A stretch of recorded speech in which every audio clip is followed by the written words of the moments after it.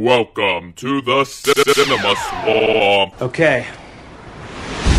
Let's party.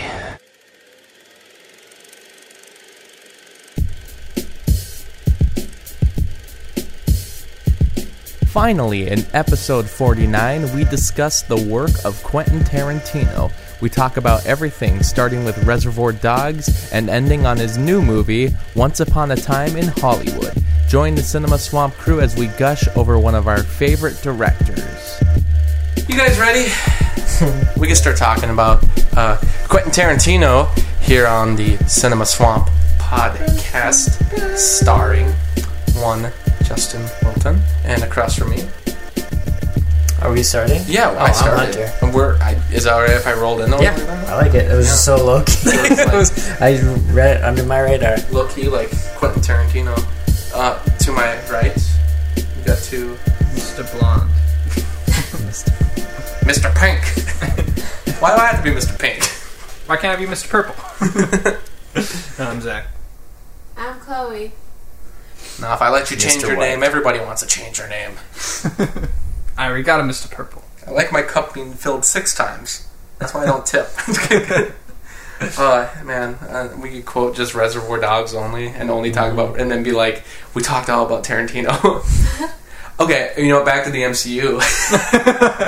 No, I was just saying that big Hollywood directors are dicks to MCU.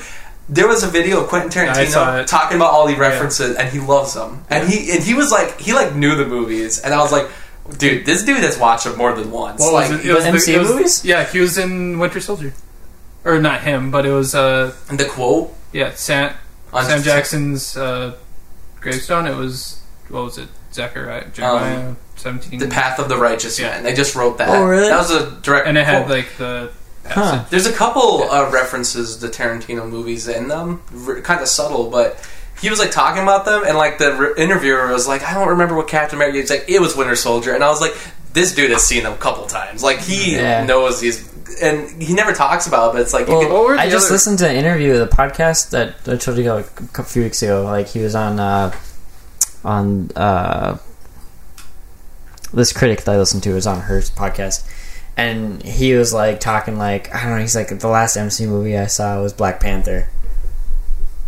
Which I don't know if that's true or not, but maybe just he cared up until a certain point, and now it's got too much to him. Yeah. I mean, I think you probably can't see every movie, but he was talking about in that video too, Infinity War. And I was just kind of surprised because I felt given how every big director kind of shits on them in a way, doesn't... I don't know, it just seems like everyone kind of joins the crowd of not liking him. It was kind of cool that Tarantino, who's already famously not too pretentious about things, he likes some... He just seems like a normal guy. Grindhouse movies once in a while and blaxploitation shit like that. It was cool that you could tell he liked the MCU movies, or at least has seen them, and I was like... Yeah. I'm like, see, there you He's go. got his own theater, in, I don't know, West Hollywood or something, but... the interview asked, I think, if he's ever shown modern movies. I think he's shown, surprisingly, a Transformers movie or something at his theater. But otherwise, he shows stuff like Enter the Dragon and Valley Girl. Yes. But lost all credibility after showing Transformers. Kidding. But yeah, we're talking about fully loaded.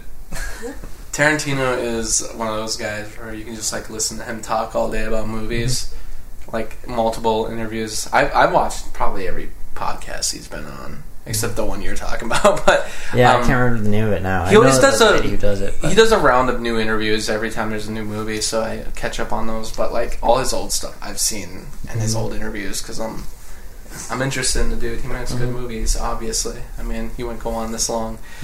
To prepare for this podcast, we watched a bunch of them. Some of them for the first time. Some of them hadn't seen in a while. And we're just gonna kind of go down the line, I guess. Yeah. Can we start with what was the first Tarantino movie you guys saw? Inglourious Bastards. In a theater, DVD? On DVD, because that was the year where, what was it, 2009? I was just trying to see more good movies because I was at that point in my life and I heard it was good. And I knew nothing about it except for that. And it was awesome. I liked it then, and I still like it. Yeah, I don't know. It was a cool movie. I watched it with my family. I don't know if they loved it as much. just because maybe the cursing was a bit much. Was a bitch. It was a bitch. Cursing was a bitch. I don't know. Like, I don't know how much F-bomb is in that movie. Maybe not as much as the other ones, but yeah, I think that was my first one. But for you, or the rest of you? For me, I can't remember what I saw first. I remember seeing probably like a half hour of Death Proof at one point. I remember seeing probably a half hour of Inglourious Bastards, but the first full-length movie I remember watching was either Hateful Eight or Django Unchained. I think it was Django Unchained. It was the first full movie. And I loved it and went crazy about it. But I still, like, I was into movies, but it wasn't like... I didn't know a lot about, like, directors yet. I didn't know, like, the behind the stuff. I just knew, like, there was, like, all these movies that I thought were really good because of these reasons. And that's kind of when I discovered who Quentin Tarantino was, I guess. And then I think the second movie I saw that, like, was like, okay, this guy, I need to watch everything he has, was Hateful Eight. And that was, like, I watched it not knowing it was him. And, yeah, blown away by that one, and then tracked down a bunch after that. But I want to say Django was... I watched it with my family, and we were all like... Because my dad loves Westerns. I'm like, oh yeah, I heard this is a Western. I heard it's a little gory. My dad's like, I don't care, it's Western. And then we start watching, and he's like, holy crap. Like, my dad was like shuddering the whole movie. Did he dig it? He really liked it, but he also hated it. Sam Jackson. Just because of the gore? And like, Sam Jackson and scene? I guess the N-words too. Well, not Hateful Eight, Django. Oh, Django. No, because I was going to say... He did watch Hateful Eight, and he Hateful was Eight like... would be a great one for, like, older Western guys to watch, because they would hate it. It would be amazing. My dad, he loved it, but he's like, so slow. He's like, but then it got so crazy, and he liked it, but it was also... I don't know, he liked Django more, but I don't know. He thought it was a bit much, so maybe it was the swearing or the... I mean, it is a bit... I mean, I can get why someone would say that, but I think used to Clint Eastwood, you know? Yeah. But I mean, it's cool he's that, used like, to white heroes in his movies. I think it's cool, though, that, like, he like, saw a modern Western that was so outside the... Like, it's the same kind of realm, but it's definitely way beyond it, too. Like, it's definitely way different. I think it's cool that he still kind of dug it, because I think that's interesting, because I'd love to see, like, older... you know, kind of white guys in their like 60s or 70s watch something like Django and still dig it, because it still has every quality to it that makes a good Western. It's just real crazy with the blood and swearing, and that's about it. I think the vibe I got was like, he down deep, he loved it, but he won't let himself love it on the outside, because like he still has to be like this like Republican Christian dad, where like, sorry, Republicans out there. Sorry, Christians but out there. But from my experience with my own father, he's like...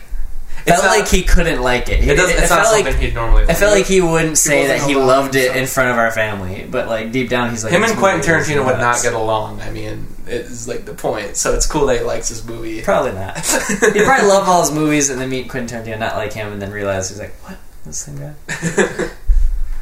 Like, he talks too fast. My first Tarantino experience was also Inglourious Bastards. Nice. We rented it from the gas station when it came out on DVD, and my dad was like, "This is a Nazi killing movie, so we're gonna watch it." Nazi? They say it like Nazi, or like probably. My dad's just like your dad, redneck kind of Republican Christian dad. Fun fact: my dad sold your dad a bow, I think. Yeah, pretty sure. Back in the day. But yeah, I really enjoyed that. I didn't know it was Tarantino. I didn't know about Tarantino movies. I saw a lot throughout the years, not knowing. Like Django, I didn't know it was Tarantino until later. I saw Pulp Fiction, Kill Bill. I wonder how many people have seen Inglourious Bastards just for being a war movie and not realize that there's any connection to Tarantino. A lot. I bet you there's a lot for Django, too, because Django, as of right now, is his highest grossing movie. And it has to be because it was like the first Western in a long time, and I'm sure there are a lot of Western fans who were like, yes! And I'm sure they still liked it. They were like, man, bloody, but I loved it. Like, and I'm sure they have no idea who Tarantino is. Star-studded cast, too. Yeah, right, exactly. That was the first Leonardo DiCaprio.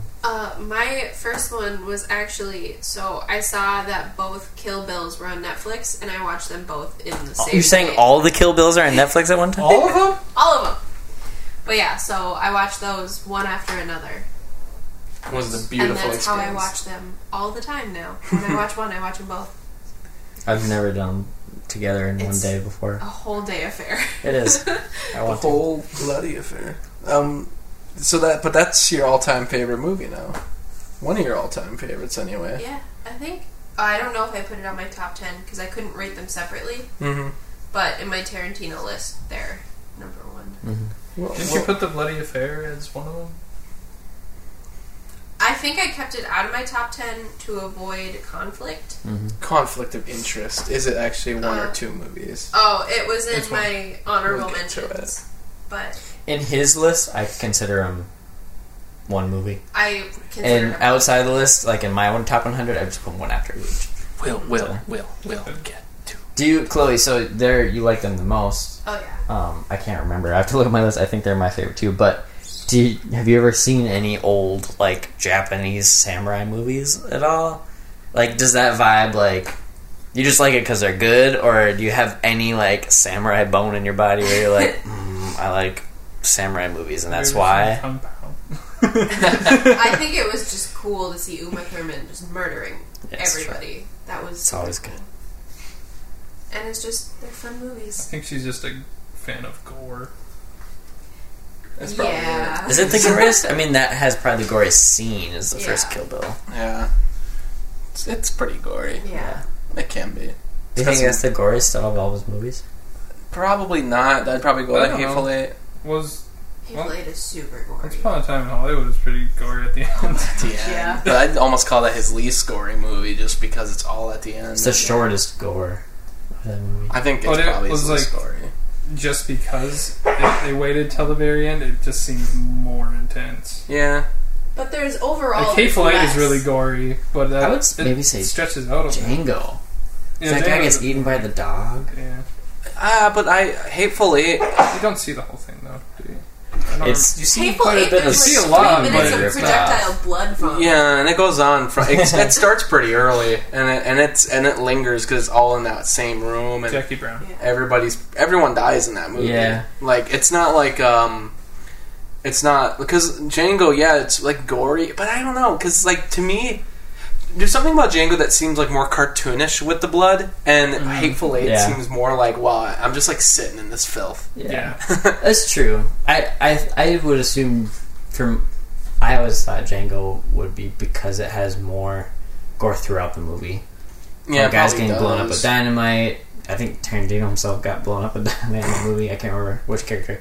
I've But seen like enough blood there. all the shooting, all the stuff with Christoph Waltz shooting people, all the way up to the guy eating till Django's rampage at the end. But I don't know. Yeah, Django's it's like almost a superhero movie in the sense that it's like so violent that it's like fake. It's probably why. I Yeah, like it. honestly, I think when I think of Django as a character, they build him up to be such a legend in the Yeah, movie with like his own theme song that like I think of him as like Yeah, like a Paul Bunyan or like a exactly like the guy who's Buffalo the guy Bill, the guy who did the John railroads. Henry, Old Yeller. yeah, Old Yeller, yeah. But he got his own song. Jesus, that Old fake, Yeller. that legend Jesus. There's something dog in the west. One of my favorite myths. Yeah, like what you want to just start The from old the wives' beginning? tale. Yeah, let's start with his first movie and work our way. Reservoir Dogs in 1992 was partly made because of Harvey Keitel, who'd like What accent is this? Yeah, what is that? don't quite know. It's a bit of a mix. He's turning into those like He's twins Tommy from- Wiseau. Yeah. I was thinking those twins from Family Guy who are like most definite. You know what I'm talking I about? know what you're talking about. but Like the two. I don't know who I'm being right. I like the Tommy Wiseau. Now it's Now coming you up. sound Christopher Walken. Anyway, let's move on. Reservoir Dogs. Yeah. No, because I was thinking of like the reservoir, like the way like Canadians like to spell it with the U in there and everything. I was thinking of that. It's Yeah. just reservoir. Yeah, no, but Canadians throw a U in there. Everything. Phonetically correct. but it's they. Just so you guys know. But they throw a U in everything for like no reason, like chocolat. Well, that's anything reason. that's Chocolat.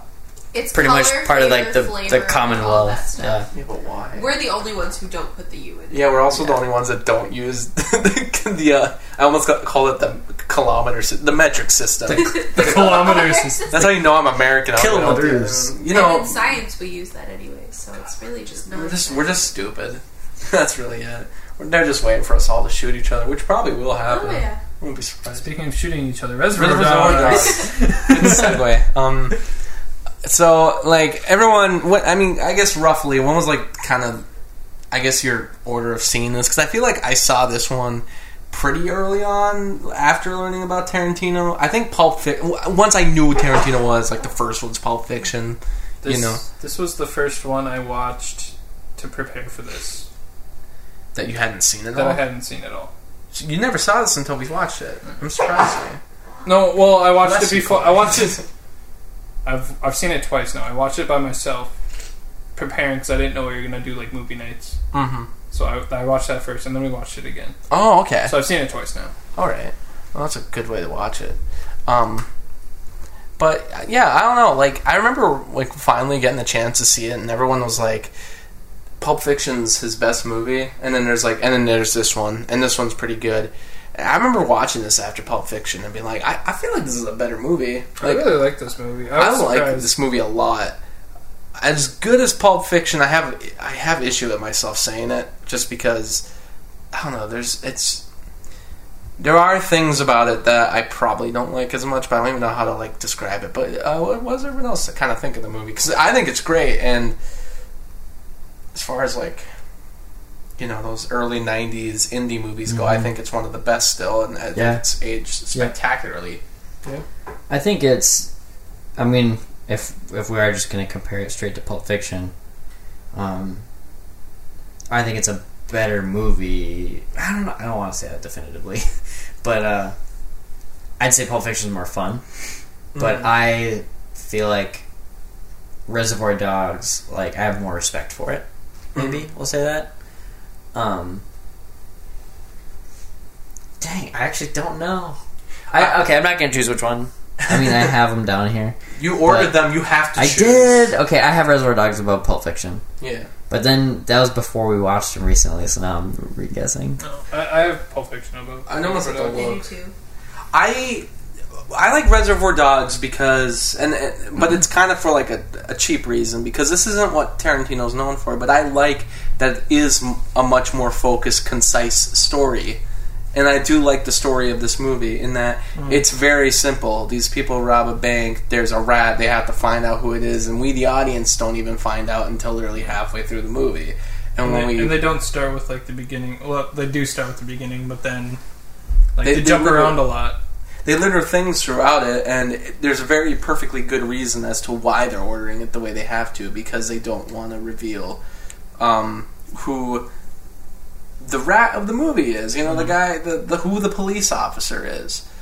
I dig that part of it, and then we learn who it is, and then we learn how he got involved and everything. And I don't know. There's stuff like that where I'm like. I guess just on a certain level, it's kind of weird to accept a lot of it, because I'm like, well, he got in with these guys really easily, and I'm like, who are these guys exactly? But that's just how I am with every gangster movie, where I'm like, is this really how gangsters are? Like, I always think that every time I watch one, I'm like, is this really how it is? Well, yeah, there's like a deep level of sophistication, but then also, how could that slip up be that bad? But then I think of it like, it reminds me so much of Baby Driver, or maybe Baby Driver reminds me of this. It's almost the That's one of my same. favorite movies. It's almost the same movie in terms of like that prepping and that like them talking about it. Yeah. It's like the same. I'm like, I wonder if that's So, just yeah, you how gotta easy think it that's is how to it get is. into the mob, or to be like, I don't know, but It's cool because it was like the first. I mean, I guess I shouldn't say the first, but one of the ones that I've seen that the gangsters, as you can call them, I guess, mobsters, whatever you want to call them, they talked like normal people, like that conversation at the cafe. It's not. yeah, It's none not. of them feel evil. Yeah. They're like, oh, these are like a bunch of like They could be dads. They could be like, you could be that person sitting next to them at the cafe, like at the table over. It's such a weird turn from like 2 years earlier with Goodfellas and the Joe Pesci, like he's angry and just not a good guy all around, and you just kind of are scared of being around him. Like some of these guys, like, oh, I could see them being pals outside. If you like, you even get that Michael Madsen scene early on where he's just like coming back after prison and he's just kind of playing around, which that whole scene's kind of weird, but it's like real gay. He's playing around with them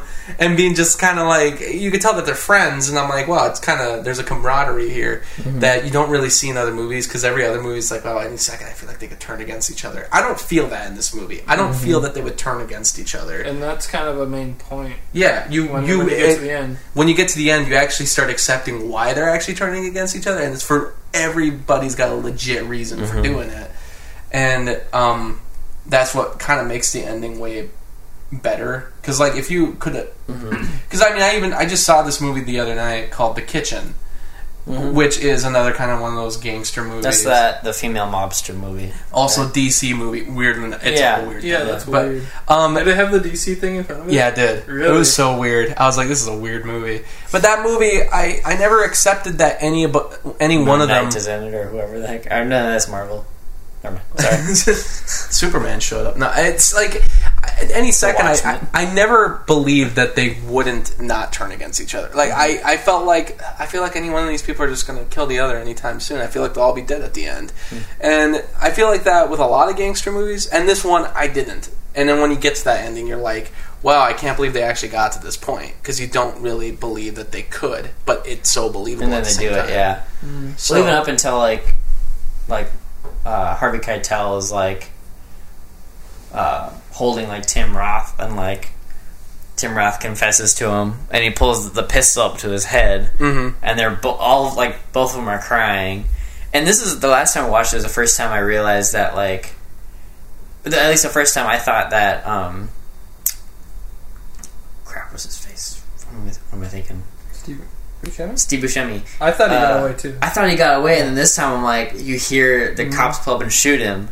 I was going to mention that. Yeah. I didn't know. And I'm like, Actually, I thought he got away. And I was like, I liked that he got away in the beginning. And now I'm like, I think this he makes lives. it even... Maybe. Because you can hear like there's a shootout at He's first, gotta but then Buddy Holly. I think you can kind of hear that. Yeah, I think he's like, okay, I'm surrendering. getting out. Yeah. And that kind of is in character with him, because the whole time he was trying to be the smartest of all of them and avoid the gunfight. Still was. And like at the end, he was like, "Yeah, I'm not going to die for this." Like, and but yeah, it's. But then you don't know if... Does Harvey Keitel shoot Tim Roth through the head again? I can't remember. Doesn't the camera fade? It zooms in on them and then like goes away from them before you hear He the... does it on purpose. Yeah, it cuts to black, and then you hear Yeah. 2 gunshots, and then I guess you're either supposed to believe that he shot Tim Roth and then the cops shot him, or maybe there Or were he 2, pulled on the cops instead. or there were 2 cops that shot him. Yeah. But I don't know. I think one of the coolest aspects of this movie is just shows how ridiculous the LAPD is, where they like throw this guy into this situation, and even though they're literally like right outside, like that one cop's complaining about, he's like, they're right outside, why don't they come and save you when you're literally sitting here in a bloody pile of a mess right now, and he's getting tortured, but they're literally waiting so they can get the bigger guy. And it's like, dude, really? But it's like, that is probably what they would do. And you know, this movie, if you add some like context to it, it's like this came out right around the time the LA riots happened, and the LAPD was already not in the best of like view. Most people kind of viewed them negatively. So I think this movie kind of came out at a good time, where it was like, it was about a cop in the LAPD running this kind of thing to get one guy, to get one, not even the other guys, to get this one guy. And it's like, to a point, you're kind of, I don't know, it makes me more question that than it question anything else in the movie. I think that's kind of the most compelling part of it. It's like, why would you go to all these lengths to do this? It's like, but people do, and I'm like, that's ridiculous. Like, you kidding me?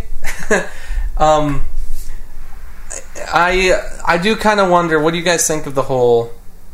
Because I think one of the other strongest parts about it that people perceive is the relationship between Harvey Keitel and Tim Roth. How they kind of almost have a father-son relationship. He reveals his name to him. He's kind of helping him, and he even believes him towards the very end, which I really like. But I guess the stuff earlier, I don't know if they build their relationship enough. To me, it doesn't ever feel like it, because I feel like a lot of the flashbacks don't... I guess I'm not waiting for them to play catch or something, but like it just doesn't ever feel like...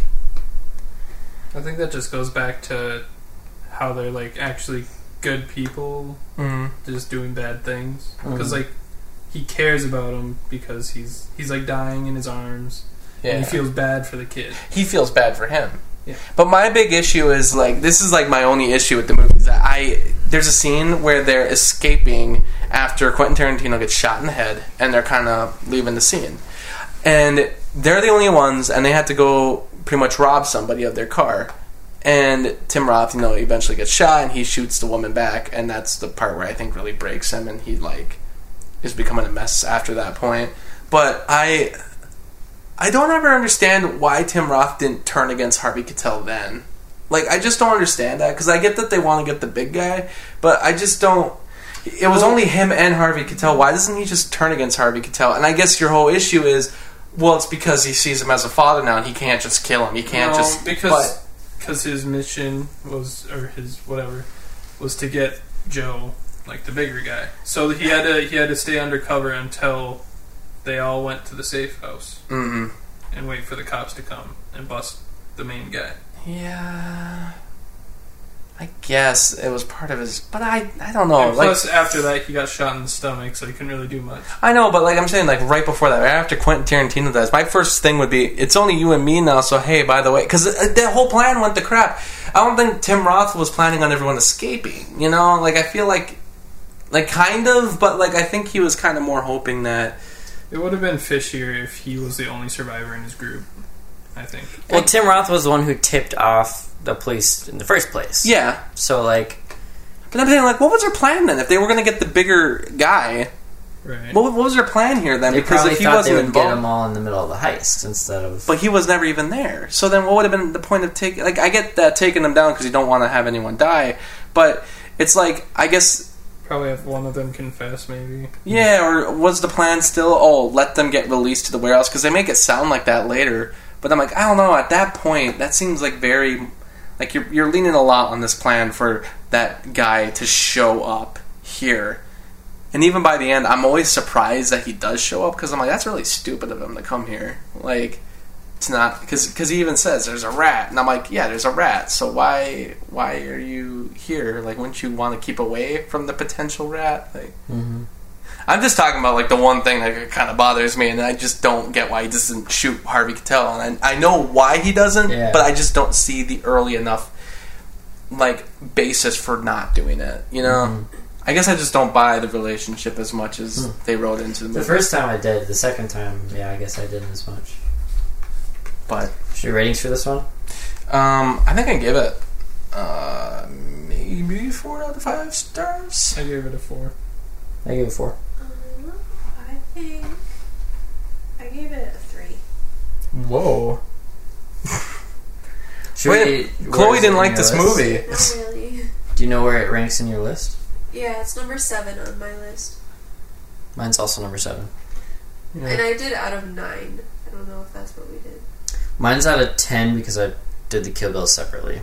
Oh, okay. Mine are like one after another. So I guess if I had both Kill Bills on there, it would be 8.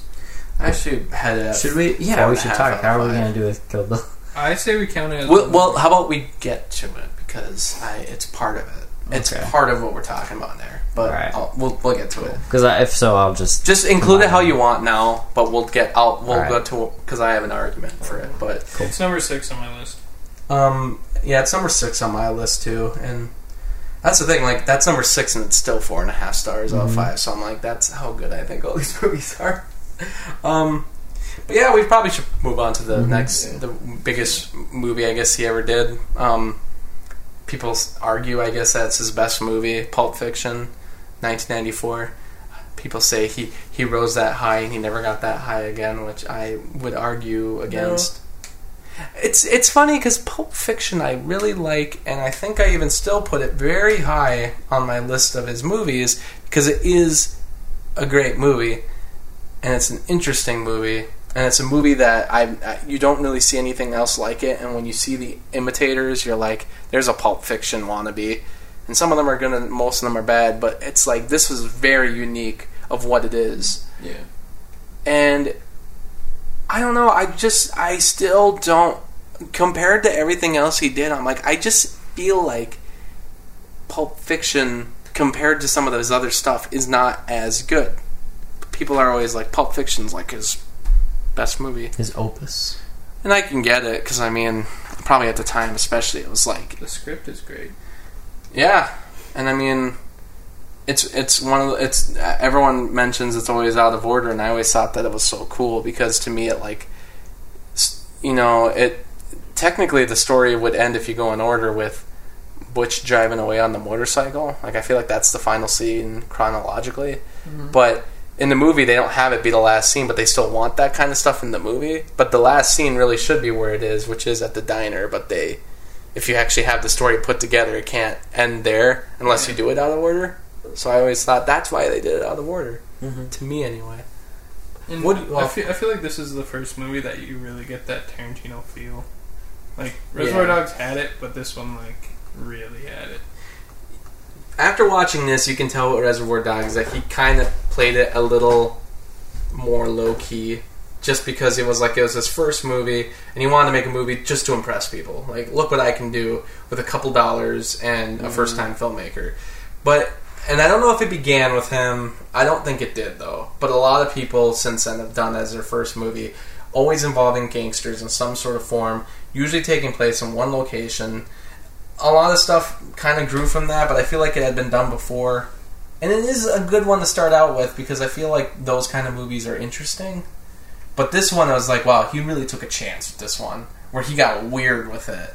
He threw in weird set pieces, weird characters, and weird scenarios, and you can tell already that he's touching a lot of the stuff that he loves personally in movies and throwing it into this. So, like, I get, like, why people are like, this is the better movie. And, yeah, I think it, too. Like, I think it is the better movie. But between this and Reservoir Dogs. Yeah, those two, yeah. Mm-hmm. What do you all think, though? I guess as much as I want to be cool and be like Reservoir Dogs, I like it better, it's a better movie, I'm wrong. Like, I think Pulp Fiction is... I think it gets maybe too much praise. Like, it's overhyped.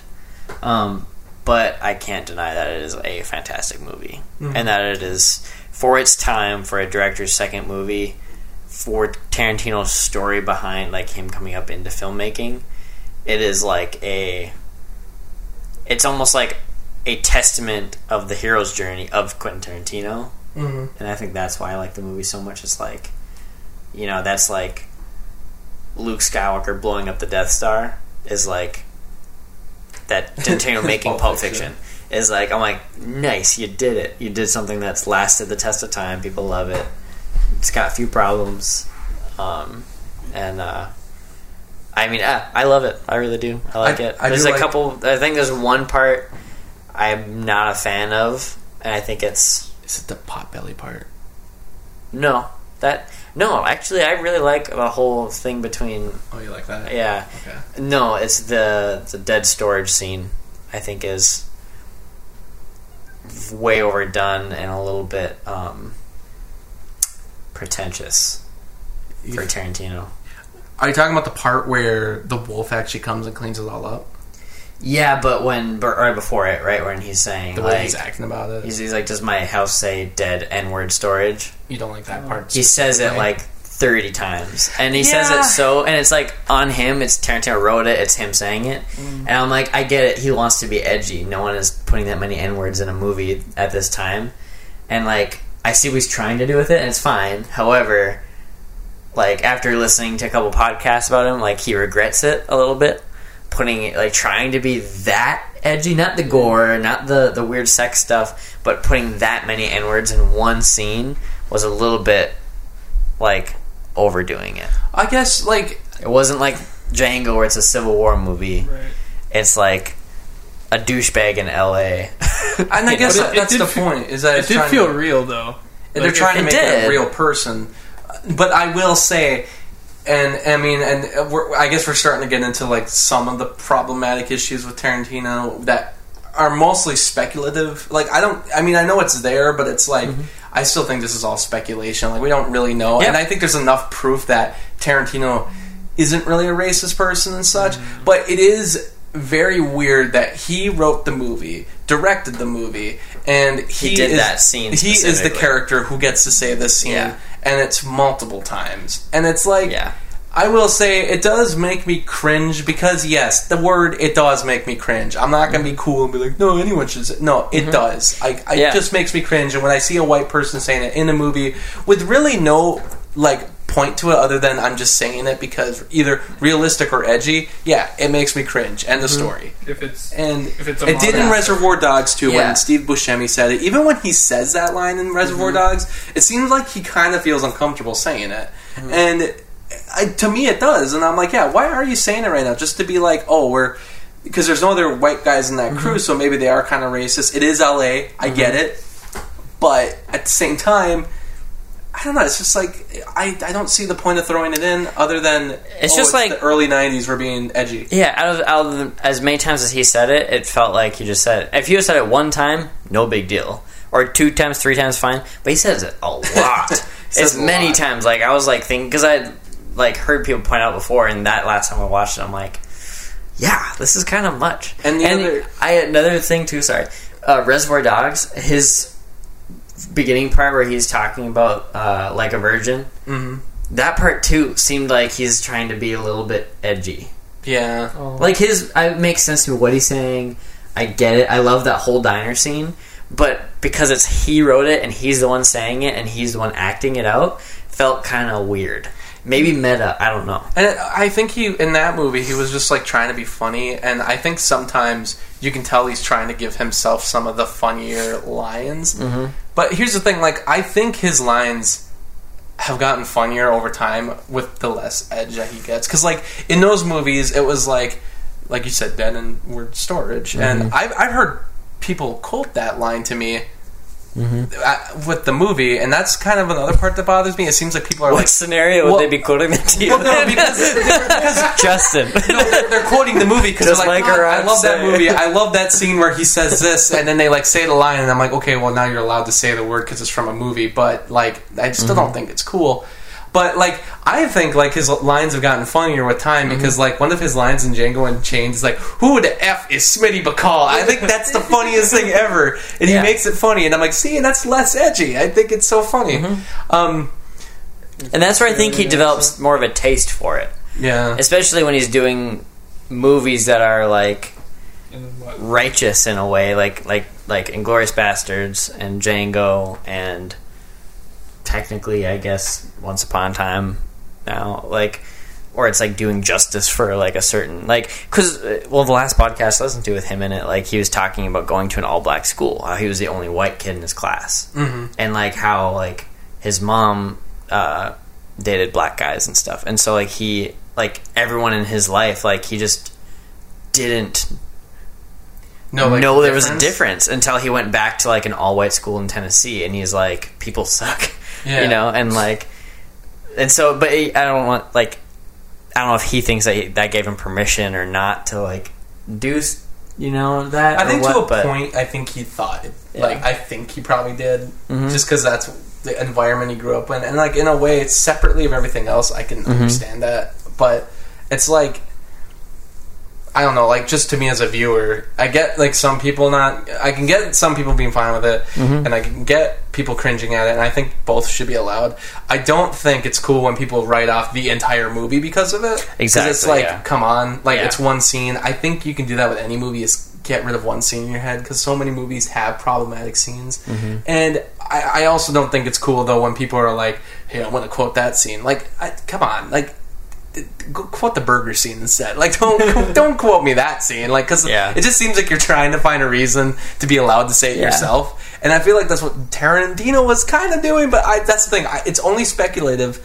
I don't really want to get too much into that, because it's like, I mean, people also bring up, like, in all his movies, he likes to show feet, and it's like, yeah, because he obviously has a foot fetish. He likes feet. That's the end of it. Like, I don't, because people will start bringing it up and they're like, I think that makes him very interesting that he likes feet. He's a foot fetish, and it's like, what's his obsession with feet? It's like, who cares? He just likes feet. Like, I don't know. Like, to me, that's the end of the story. Like, he likes feet. Like, people tend to do that when they like movies. He's a lot more open with his ideas, obviously, that there's something about feet that he likes.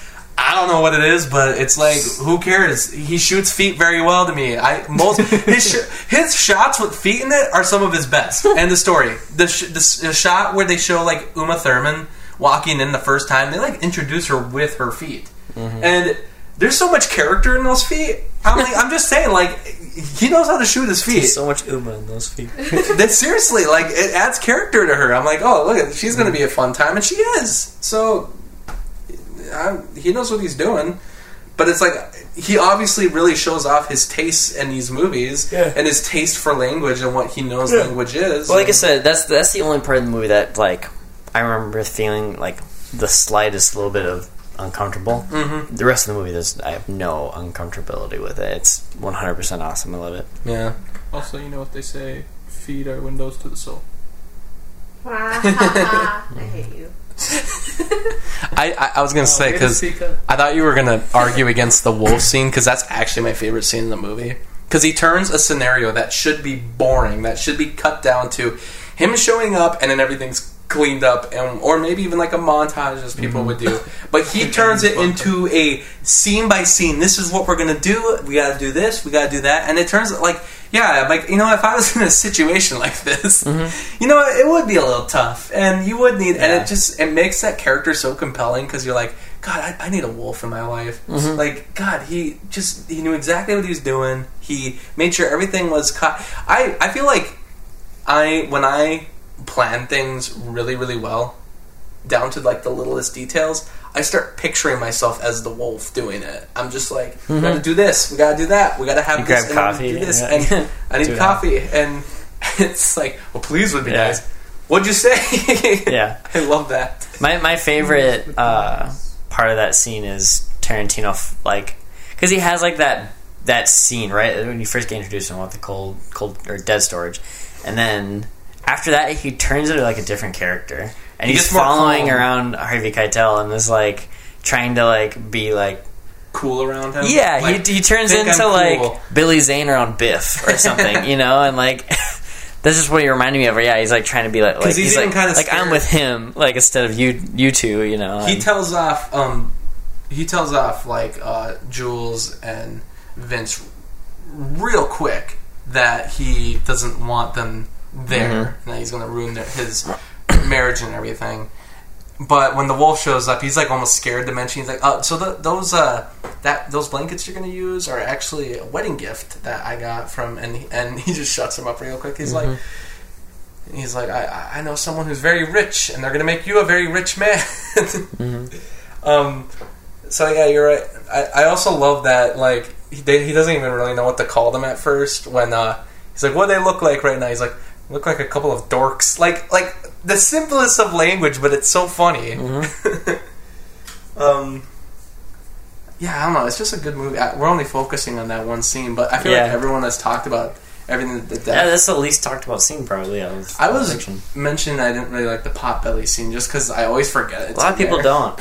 Because no one ever talks about it. Everyone always talks about the burgers. They talk about the GIMP scene. They never talk about like this really long scene at the hotel with this lady's like, "I want a Potbelly."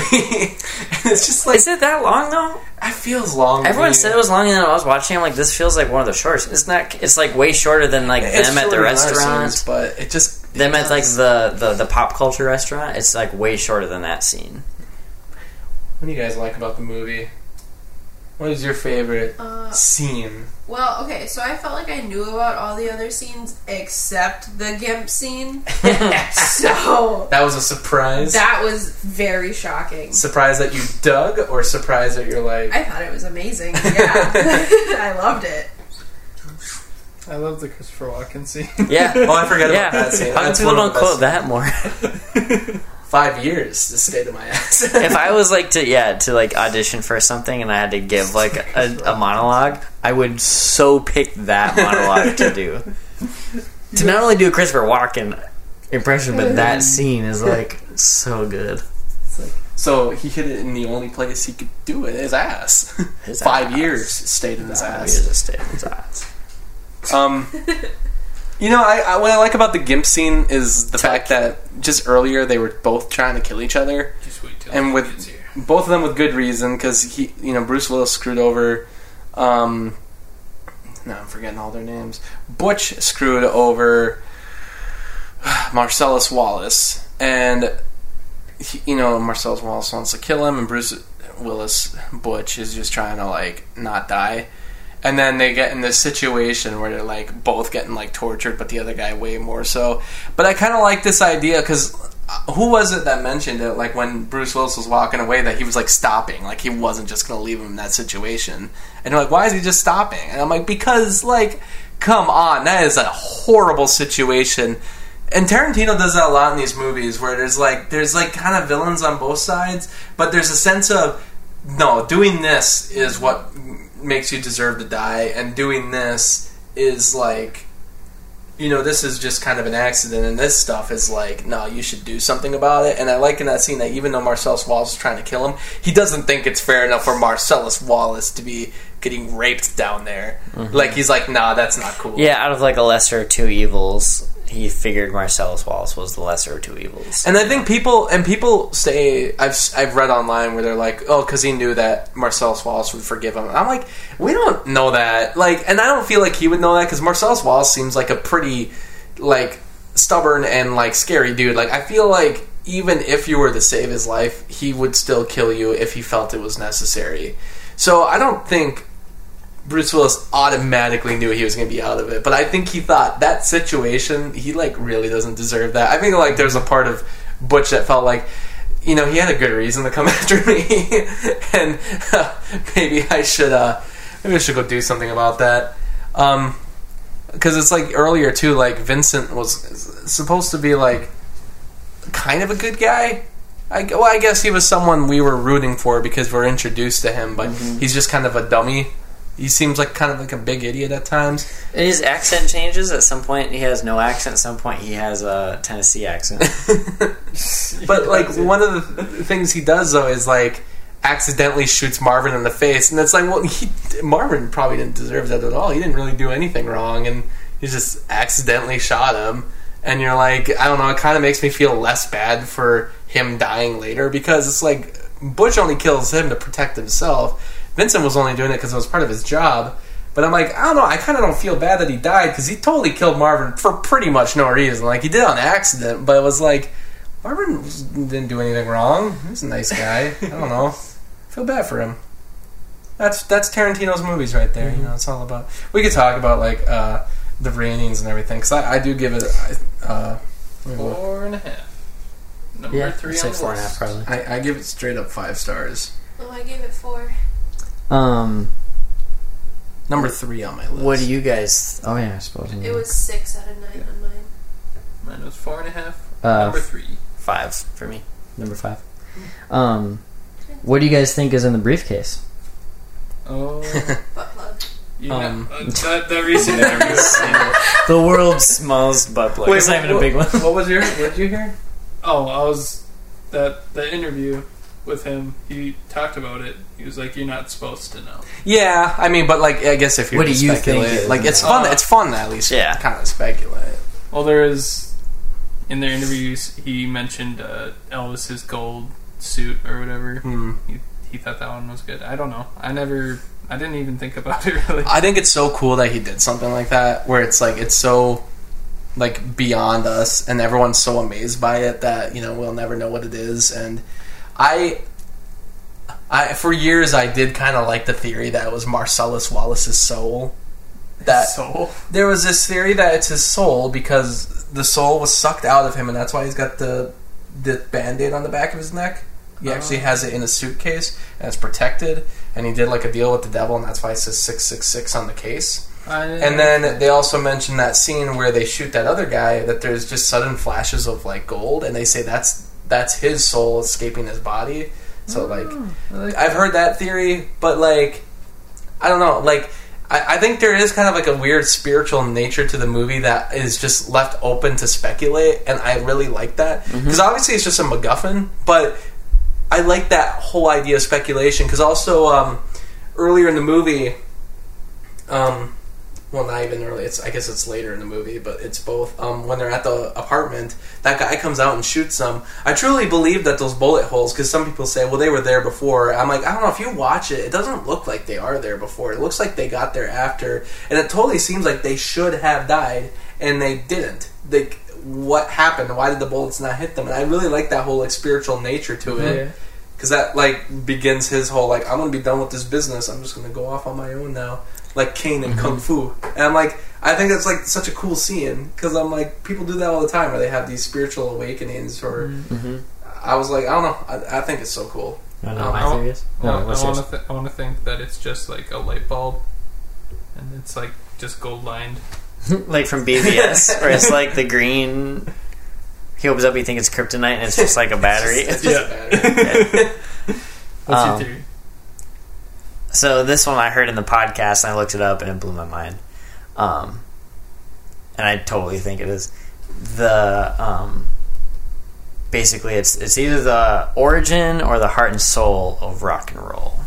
Okay, have you guys heard this theory yet? Mm-mm. It's crazy. Okay, this theory this is the guy who said it. The briefcase is rock and roll. Marcellus represents the origin of rock music in America: blues, Motown, soul. Jules is Chuck Berry, and Vincent is Elvis. They go to get the briefcase back from the nerdy white guys trying to steal it. Maybe they represent greedy record producers that profited off of black music and screwed over many black musicians. The reason the guy that unloads a gun at them is unable to hit them is because legends of music can never die and will be around forever. Jules realizes this and realizes that he's fighting a pointless fight. Pumpkin and Honey Bunny happen to be British, and they also try to take the briefcase. They represent the British invasion. The British invasion was completely influenced by the blues and older pop music. Jules lets them leave with the money, but keeps his bad mofo wallet. They can steal and be influenced by the older music, but they can't take a legend's style. They have to come up with their own style. Jules even mentions that he's trying real hard to be the shepherd. Butch is introduced as a boxer, being told by Marcellus to throw a fight. Butch represents new and interesting rock music that continues to come out, and Marcellus doesn't like this. Butch doesn't throw the fight and runs away. They both get captured by rednecks while a country song is playing. The rapists represent country music. Country music also stole a lot from the blues and other black music. This is shown by them raping Marcellus. Butch has a chance to escape, but decides to go back and save him out of respect. Marcellus agrees to let Butch live, and they truce and go separate ways. Marcellus accepts that there will always be new music, and there's nothing he can do to stop it. The watch represents that as time moves on, more new music will continue to be made, and they will all be influenced by what came before them. And Vincent dies on the toilet like Elvis. Oh shit! Mm-hmm. Whoa. Jesus. Wait, what about Uma Thurman? She's just there. I guess I don't know. Didn't mention it. Who's Uma Thurman? Who's Harvey Keitel? I mean, but still, like, there's a lot of that where I'm like, you almost kind of wonder if he like started there because he loves music so much. Mm-hmm. It's weird. I mean, country music does rape everyone's ears. I do have a different image in my head now that I'm thinking about Old Town Road. I'm like, oh, that's what's going on. Yikes. Stop it. That's the gimp. Wow, that was a good theory. I like that. Yeah. Yeah, I thought that was cool. That's fun. I mean, because that's a lot better than like the whole like. I like that. Typically, what people say with like Star Wars, like, oh, that represents like war in real life. Like, but like I like because he opens the briefcase and shows it to Tim Roth, and he's like, "Is that what I think it is?" He's like, "You bet it is." I think it's so cool though because like that's a completely different thing. Like, it doesn't relate to like politics or anything. It's about like a legit like culture, and a lot of that's like true, and they all kind of work, and I'm like, that's weird. That's a weird way to look at it, but it does work. Fun. Mm-hmm. We should move on to Jackie Brown then. Let's skip it. No, you don't like Jackie Brown. It's the last one on my list. Yeah, I'll just say it because I feel like I probably like it the most. Hadn't seen it in a long time, and like rewatching it the other day with you guys, I was like, holy crap, this movie's really, really, really, really good. And it makes me sad because Tarantino, I mean, he's such a good director. He could have had an entire career where he just adapts novels, and then he would make so many good movies. But it's like, I mean, I'm glad that we got the movies we did, but I'm like, God, you could have been adapting novels. Like, could we have two Tarantinos right now and have one who adapted novels and the other one who did this? He adapted the novel Rum Punch, which I'm actually trying to read right now. I haven't finished it yet. And it's very much straight adaptation. A lot of the lines are carried right from the book even. There's not too many changes made by Tarantino, surprisingly. And the movie is, once again, just a very straightforward story. It's probably the only one he's done that doesn't really tell anything out of chronological order, to the point where there's not even really flashbacks that I can remember, which, rare for him. He tells almost everything out in order, or with flashbacks, or with at least some kind of adjacent story going on. This one is very straightforward, and I really, really dig it. I don't, and even like I feel like the only thing I feel like people maybe wouldn't like about it is like the ending, because it's anticlimactic. But even that I still really dig, because like every time I see it, I'm just like, man, we have no idea what's about to happen. Like anything could happen. And yeah, like I guess it just kind of ends real quick. It feels it's like there's like a fourth act, really. Yeah, it's like, because the third act is like them doing the heist, but then like it's like after the heist, if it's even considered a heist, after the whole mall scene. There's like this like low point of not low point movie, but like it's the beginning of like a fourth act. It's a lull. Yeah. So come on, why don't you like it? It's about. I mean, I don't hate it. It's just no, you hate it. You said it. I gave it 3 stars. It means you hate it. You were nicer than I was. I gave it 2.5. Why don't you like? What's wrong with it? Oh, I just thought, like, it was shot really well. It looked really good, but it was so boring. There were some high parts, but there was a lot of just slow, real slow parts that just took me out. And then It was like all exposition. Like, I don't know. It does have more exposition dialogue than any of his other movies. I'll give you that. But I don't know if it was all exposition. I mean, we have an entire scene where he's just watching a gun commercial and explaining said gun commercial. I gave it 4 stars. I really like it a lot. It's on the bottom of my Tarantino list, but that's because all his movies are incredible, and I like it a lot. I like movies with a lot of exposition, that, you know, and like I like his stuff that's like action driven, but also just, I don't know, it's good. Like, I feel like it would be a boring book. Maybe. Is it boring? My only issue getting into it was I couldn't get behind the dialogue for a second, but once I started honestly reading it, how like the Tarantino movie is, I got more into it. But those Elmer Leonard books are what influenced his dialogue a lot. So I don't know if it's just me being used to other vernacular or what not, but like he really read those books, and you could see how he got a lot of influence from them for his like future dialogue. So I mean, it took a while to get into it, but once the book gets going, I'm like, okay, no, I like this, and I can see the uniqueness of the storytelling and how he was influenced by it. I don't know if I would have read them without Tarantino though. It's a weird step to go from Pulp Fiction to this. It's really strange. It's probably why people mostly didn't like it.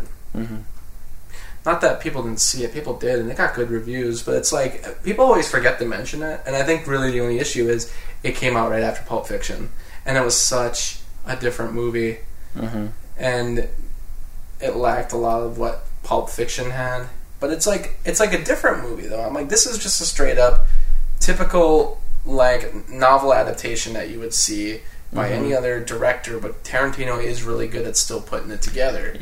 And that's what I mean. He could have had a whole career just doing this, and I would have still really respected him. I don't think he would be as noteworthy.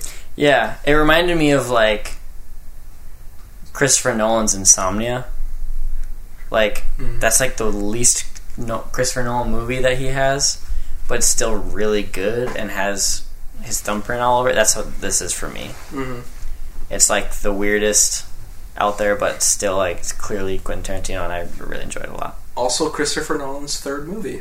And this is Tarantino's third movie. Maybe that's just what happens. That was his third movie? That was. I mean, yeah, because he did Following and Memento. And then I haven't seen the Following. It's technically Tarantino's so that means third Jordan movie. Peele's third movie's gonna suck.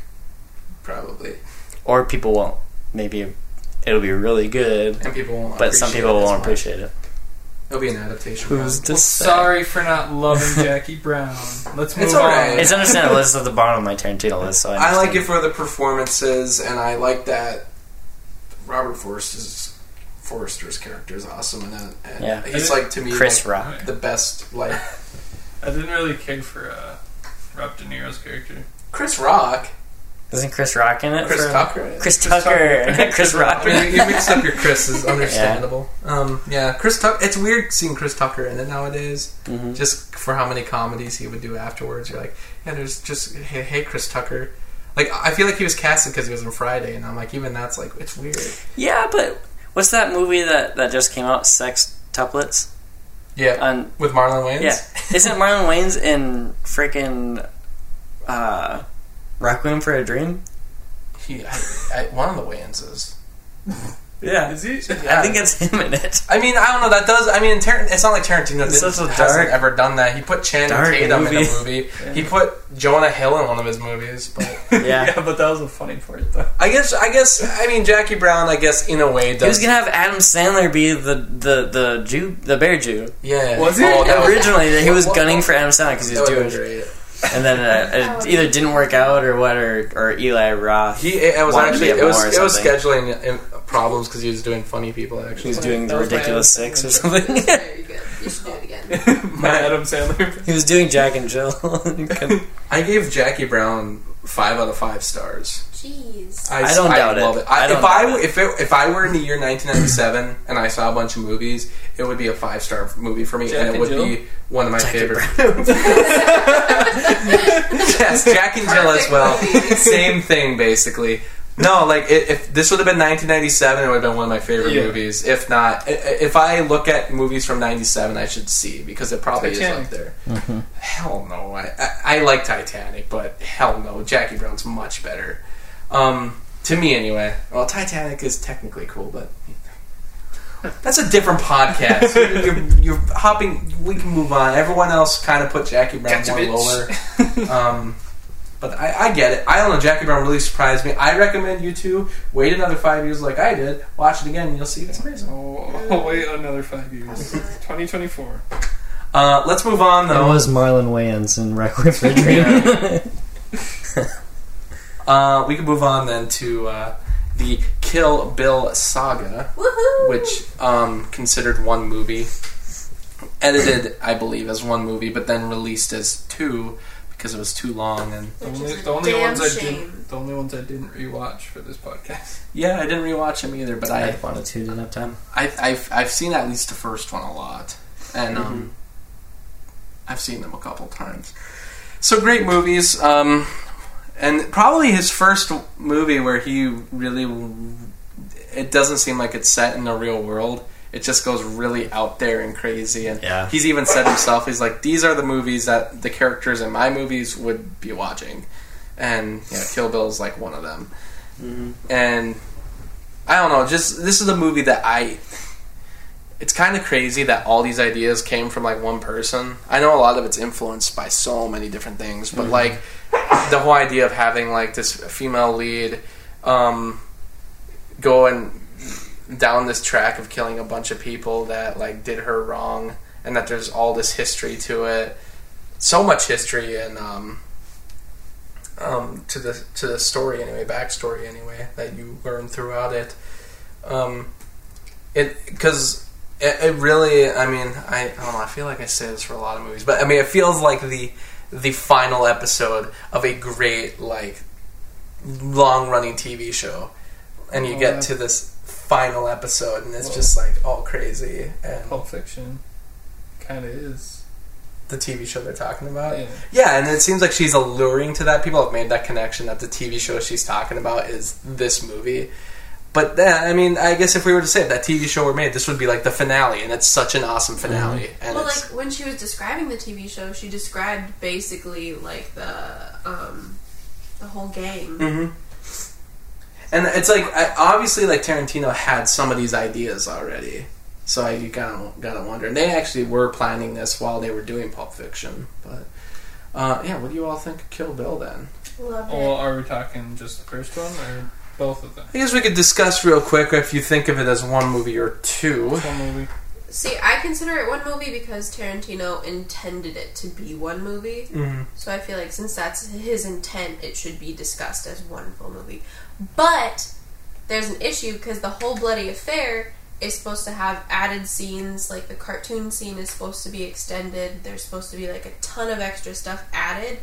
So that makes it a little bit difficult. I still consider it one movie though. And has the whole bloody affair, from what I understood, has never really been released. And It has only been shown at film festivals. It's never been released on DVD. As soon as it's on DVD, I'm gonna buy I would it. watch it if it was edited that way. And honestly, there's a lot of stuff in part 2 that I would rather see edited more linear, because I do have my issues with 2, like part 2. And that's why I kind of like considering them two movies, because part 1's still so good on its own. And you kind of need part 2 to appreciate where it's going, because it does end sort of open-ended, but part 2 does feel a lot slower to me. It seems like there's a lot more talking scenes, and they don't have as many great action scenes in it, and it, to me, isn't as enjoyable. I think, if I look at my list, I believe I actually put Kill Bill Volume 2 at the bottom of my list, because that's the one that I don't like watching the most. But I feel like if it was all edited together in one movie, and take some of the scenes from part 2 and throw them in, disperse them more into volume 1 and make it more of a linear movie, or however he wants to edit it, I'm sure it could be great, in one long movie, I feel like I'd enjoy it more. But to me, I don't consider it one movie, because I know he intended it that way, but I mean, I don't know, there's issues with that, because like Hateful Eight is supposed to be a movie, but then there's a Netflix miniseries version of it. I'm like, okay, so how is Hateful Eight? Oh, yeah, there's like where it's released in several parts. Yeah, that's There's the 5 only way I've different seen it. hour sections. Or 4 different hour sections. It's the only way I've seen it. And it's Like like, the extended edition? Yeah. But it's not miniseries. Yeah. but they edit it like a miniseries on there where it's There's like episodes. 5 episodes-ish? Yeah, I think it's 4 episodes. They're like 30 minutes each or something? Hour. An hour each. I think he talked about doing Django Unchained a certain way like that too. And I don't know, to me, I'm just like, I'm like, there's already like an iffy part of the argument there, because he's released things differently like that. And here, he released it as 2 movies. I get that it's supposed to be one, but there's 2 movies, both with separate credits and opening sequence. Like, to me, I just like, I don't know it, and I just like Volume 1 much better. I feel like he chops them up like that, though, for, like, viewer convenience, because watching a giant 4-hour movie like The Whole Bloody Affair or like Hateful Eight Extended would just be really tedious, and not a lot of people would actually do it. Yeah. Like, I definitely would. I get why he did it, because he had to do it, basically. They weren't going to let him release, like, because Hateful Eight, 3 hours long, and I think the extended cut was like 15 minutes long. It was 4 episodes. The Netflix 55 one, minutes yeah. each. So it would be about 4 hours total. And I think that's how he did it for the Roadshow cut, because I think that's basically what it's chopped into on there. But Kill Bill would hit about probably almost 5 hours. Oh, like, yeah, it'd be easily. really long. So I can get why it wasn't released as one movie. I mean, the Weinsteins weren't going to allow that for box office numbers, so he just split it into 2. But what I mean is, like, Volume 1's like too good for me to consider them like one movie, because I just feel like Part 2 is such a weird like drop. I don't know. Well, here's my thing, okay? I feel like he was doing a total both and situation. Okay, I have a theory, okay? I think, in my mind, he's clearly doing a Kill Bill Volume 3.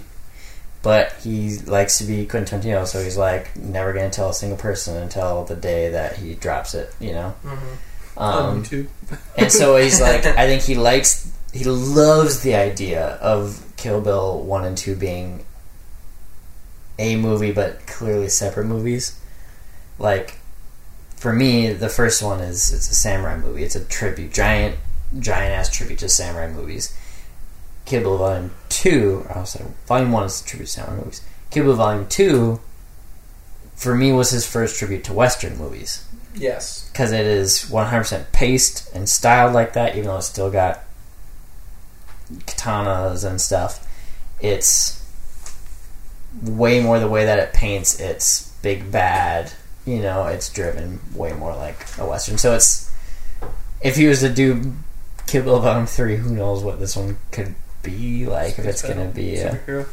yeah, that'll be Star Trek. It'll be freaking Kill Bill Volume 3, Star Trek. Well, I feel like if he does do a Volume 3, he'll go the obvious route and have, what's her name? The mom, her Copperhead. daughter, Yeah. her daughter will come back and kill Yeah. Beatrix. Yeah, that's the way. I mean, I'm just going to say that's what's going to happen. Oh, yeah. But, I assume because, especially since if they're actually ever going to do it, they've waited long enough now where she would be like older, so it could Yeah. actually like in real time even make sense. You have Uma Thurman's daughter in it now. Yeah. That'd be kind of neat. It'll never happen because he's only doing 10 movies, and the 10th movie's Star Trek, so... I also think he's full of it about the 10 movies. Like, I don't care how many times he says it. Like, if you love it enough, I bet he would still come And back. I think that'll be just like a guest directing thing too. I don't think he'll 'cause- be coming back for many more. Like, I think he will keep it at like 10, but I doubt... I feel like he'd do like one more than that, because I feel like he's just full of it. The Star Trek thing, I would see him like bringing Robert Rodriguez up into it, you know, and doing Yeah, something. he won't direct it himself. Danny Trejo as Spock. Yeah, It's kind of like they're doing that. Alita, whatever, Battle Angel? Battle Angel. Star It's like Trek. he's letting someone else completely Spy Kids. different write the Django / Zorro movie. Mm-hmm. Like, which he's like, I want it to happen, but he's having like someone else write it. Django and Zorro movie? Yeah, where they like meet up and work together. I love that. Yeah, right. I would totally watch that. Are they in the same Antonio time period? Banderas. Roughly, like Yeah. they could make it work. Yeah. I mean, Zorro's kind of like a Western superhero. I like the ending of Kill Bill Volume 2 a lot too. I mean, there's another climax where it's like I don't think it's what people would expect from a giant. Especially what Part 1 gives, but I really like where it goes, and I think it's still really epic. It was, for me, the most epic ending of any Tarantino movie is Kill Bill Volume 2. I got chills at the end of Kill Bill Volume 2. I was watching it like on a laptop too, which wasn't ideal, but I was like, oh, wow, this movie is nuts. Just because it ended, it was a good movie. I think, when I think of it, I think of them as two movies in one sense. I think of them as one another. So, like, I think of them as two movies when I think about, like, Star Wars, you know? But when I think about, as more just because of stylistically speaking. But when I think about them on the Tarantino list, I can't separate them. They have to be together on my Tarantino list.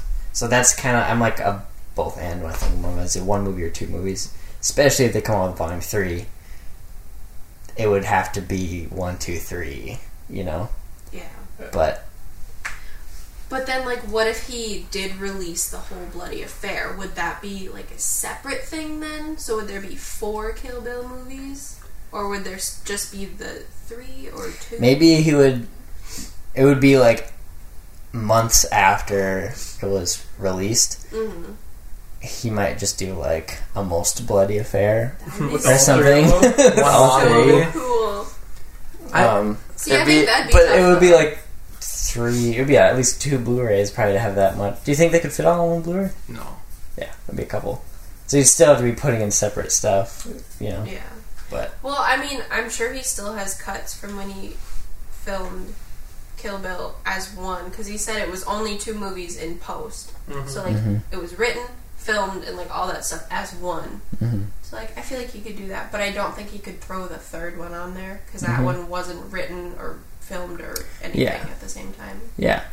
Like you said, like, if he Or was it? wrote it, filmed it, and did it, you know, and then just released them a year apart, like, the amount of thought he put into Pulp Fiction, like, if the Rock and Roll Theory was true, that's crazy. The toilet scenes, like we were talking about, how, like, Vincent misses everything every time he's on the toilet. He comes out of the bathroom and something crazy just went down. And, like, you know, there's so much thought that went into that single movie. The amount of thought that he must have put into these movies, Oh, yeah. like, as much as, like, Pulp Fiction was, like, kind of his first baby project, now this is, like, his mega baby project, because he has all of his samurai movies and Western movies influences in it. He went on to do another, I'd say, 3 more Westerns, because I think Once Upon a Time in Hollywood is clearly a Western movie, to me.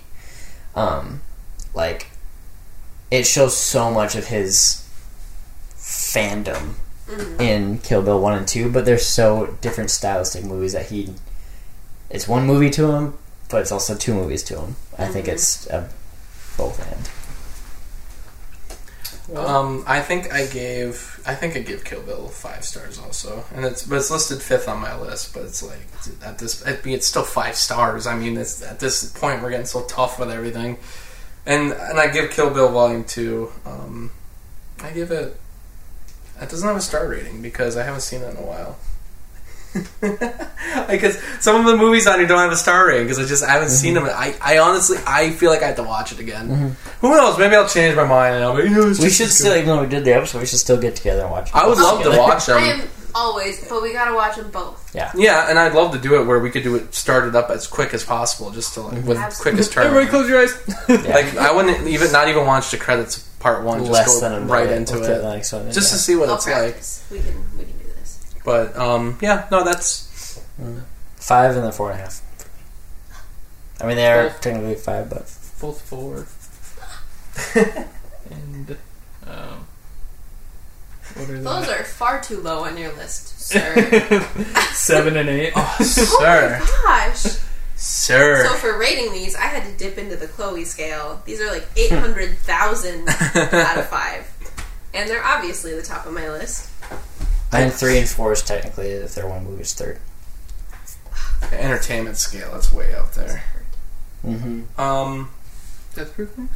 Next, we go to the 2007 part 2 of the Grindhouse double feature, Still haven't seen the first one. which is Grindhouse Planet Terror / Death Proof. So I saw it originally as Grindhouse, where I saw basically everything as one long running movie with the trailers, everything like that. I still consider them 2 movies, but I feel like that experience is what they were trying to aim for, because they're going for that old drive-in double feature thing. But I thought it was awesome to do it that way, like the experiment, especially since I didn't think it would make any money, and it didn't. It didn't really do that well, and I don't think they were trying to make critically praised movies this time around, which Tarantino himself is really good at doing. And this time it was like he's even acknowledged, he's like, it's probably my worst movie. And I mean, to a point, I agree, but we'll get into that. But I liked it as Grindhouse just for the experience. But I will say, watching Planet Terror first and then going into Death Proof is like not a good thing to do, because Planet Terror is like so crazy and awesome and fun, and you enjoy the hell out of it. And you're like, wow, Robert Rodriguez knew exactly what he was doing with this movie. It is crazy and so memorable. And I would honestly watch that over Death Proof any day. Yeah. And then you get to Death Proof and you're like, wow, this is just not the same. And it's still doing everything that you... From those kind of movies, Tarantino knows exactly what he's doing for his own, aim. But it's just not as good. But as a movie itself, because we only watched that one. We didn't watch it with Grindhouse. I thought it was still... I still really like it. And it's definitely better than any of those movies because, I mean, that box set down there has every kind of those movies that he was being influenced by, and I can promise you this movie's better than those ones. But what do you all think of... I just want to watch those movies that are in the fake trailers. I want to see Don't so bad. Don't. Think about going in that room. Don't. I would see them all. Thanksgiving looks hilarious. Oh, Werewolf Nazis? Or was that the Jackie Brown? No, Werewolf Nazis was part of it. They, I think Rob Zombie's even talked about making it. I think you said that last time. SS Women of the... Werewolf Zombies of the... Or Nazi... Women of the SS. I think that's what it was, or something. A bunch of... Werewolf Zombies. Only if they bring back Nicolas Cage as Fu Manchu. Yeah, honestly. So, as Fu Manchu. That's sad. I'm like, that's the only time we will probably get Nick Cage. That's the closest we'll get to Nick Cage in a Tarantino movie. He's right there. I love Planet Terror, but to me, like, I think about, like, if I was to swap one of those movies out for a different movie to make the Grindhouse experience better. Mad Max. I was thinking, like, just From Dusk Till Dawn, even. As crazy as that movie is, that one would almost be a better fit right before Death Proof. like a different Rodriguez movie to intro Grindhouse. But if we're just talking about Death Proof, I love Death Proof. That was really good. It was alright. I liked it more than I thought I would. I didn't really get it. You guys like it more than Jackie Brown, though? Oh, yeah. Yeah, it's right over Jackie Brown. Same. Still 3 stars, though. I think I also gave it 3 stars. Yeah. I like Kurt Russell. Yeah, I think I gave it, I gave 3.5 out of 5. And it's kind of down there on my list. It's number 8. Same. And I don't know, like, if you've seen movies like that, you totally get what he's, like, doing. And there's even parts of it where I can kind of see, like, this story within the movie of how it was made. Because so many movies from that era, the drive-ins and the Grindhouse era and cheaply made movies, a lot of times they would make a movie, they would film it, and then they would like run out of money and they'd wait a couple of years and they'd hold on to the footage, and then a couple of years later they'd start making a different movie, or someone would buy the footage and they would just add stuff to make the movie longer. There are so many movies in that box set that you can watch it exactly like this. Mm-hmm. So I've seen a lot of crap like that. And in this movie it almost seems like that happens, where Tarantino, like, I'm saying, like, as a character of this movie's history, made a movie, made it about Kurt Russell murdering women with a car, and then just kept it at that. But then he didn't have like enough footage for a movie, and he just sat on it when he ran out of money. And then like years later, he also became a better director, and he also finished this movie, made it longer, and added this second scene where it's like the same movie, but then Kurt Russell dies. Because even the quality of the footage is better in the second half. Yeah, it's like he ran out of money after filming the first half, and then like he spent 10 years raising money to do the second half. And to like make you the think movie he longer. did it on purpose, or you think that's I think the Tarantino... Okay, there's two... I think he knew what he was doing. I think Tarantino knew what he was doing when he made it, and he made it like that on purpose, because there's so many movies that look exactly like that, where it's like there's like a sudden like increasing stock quality because it's like 20 years later and you can tell. But I think he might have also did it because he just maybe wanted to use a better quality camera and film for that big car chase at the end, which is the highlight of the movie. It is so cool to see something like that in a modern day blockbuster that's a real car chase with real stunts. Like, she was actually on the car. They literally just cast a stunt woman, Zoe Bell, as herself. Literally, like, she's playing herself in the movie just so she could do all those scenes. So, really awesome.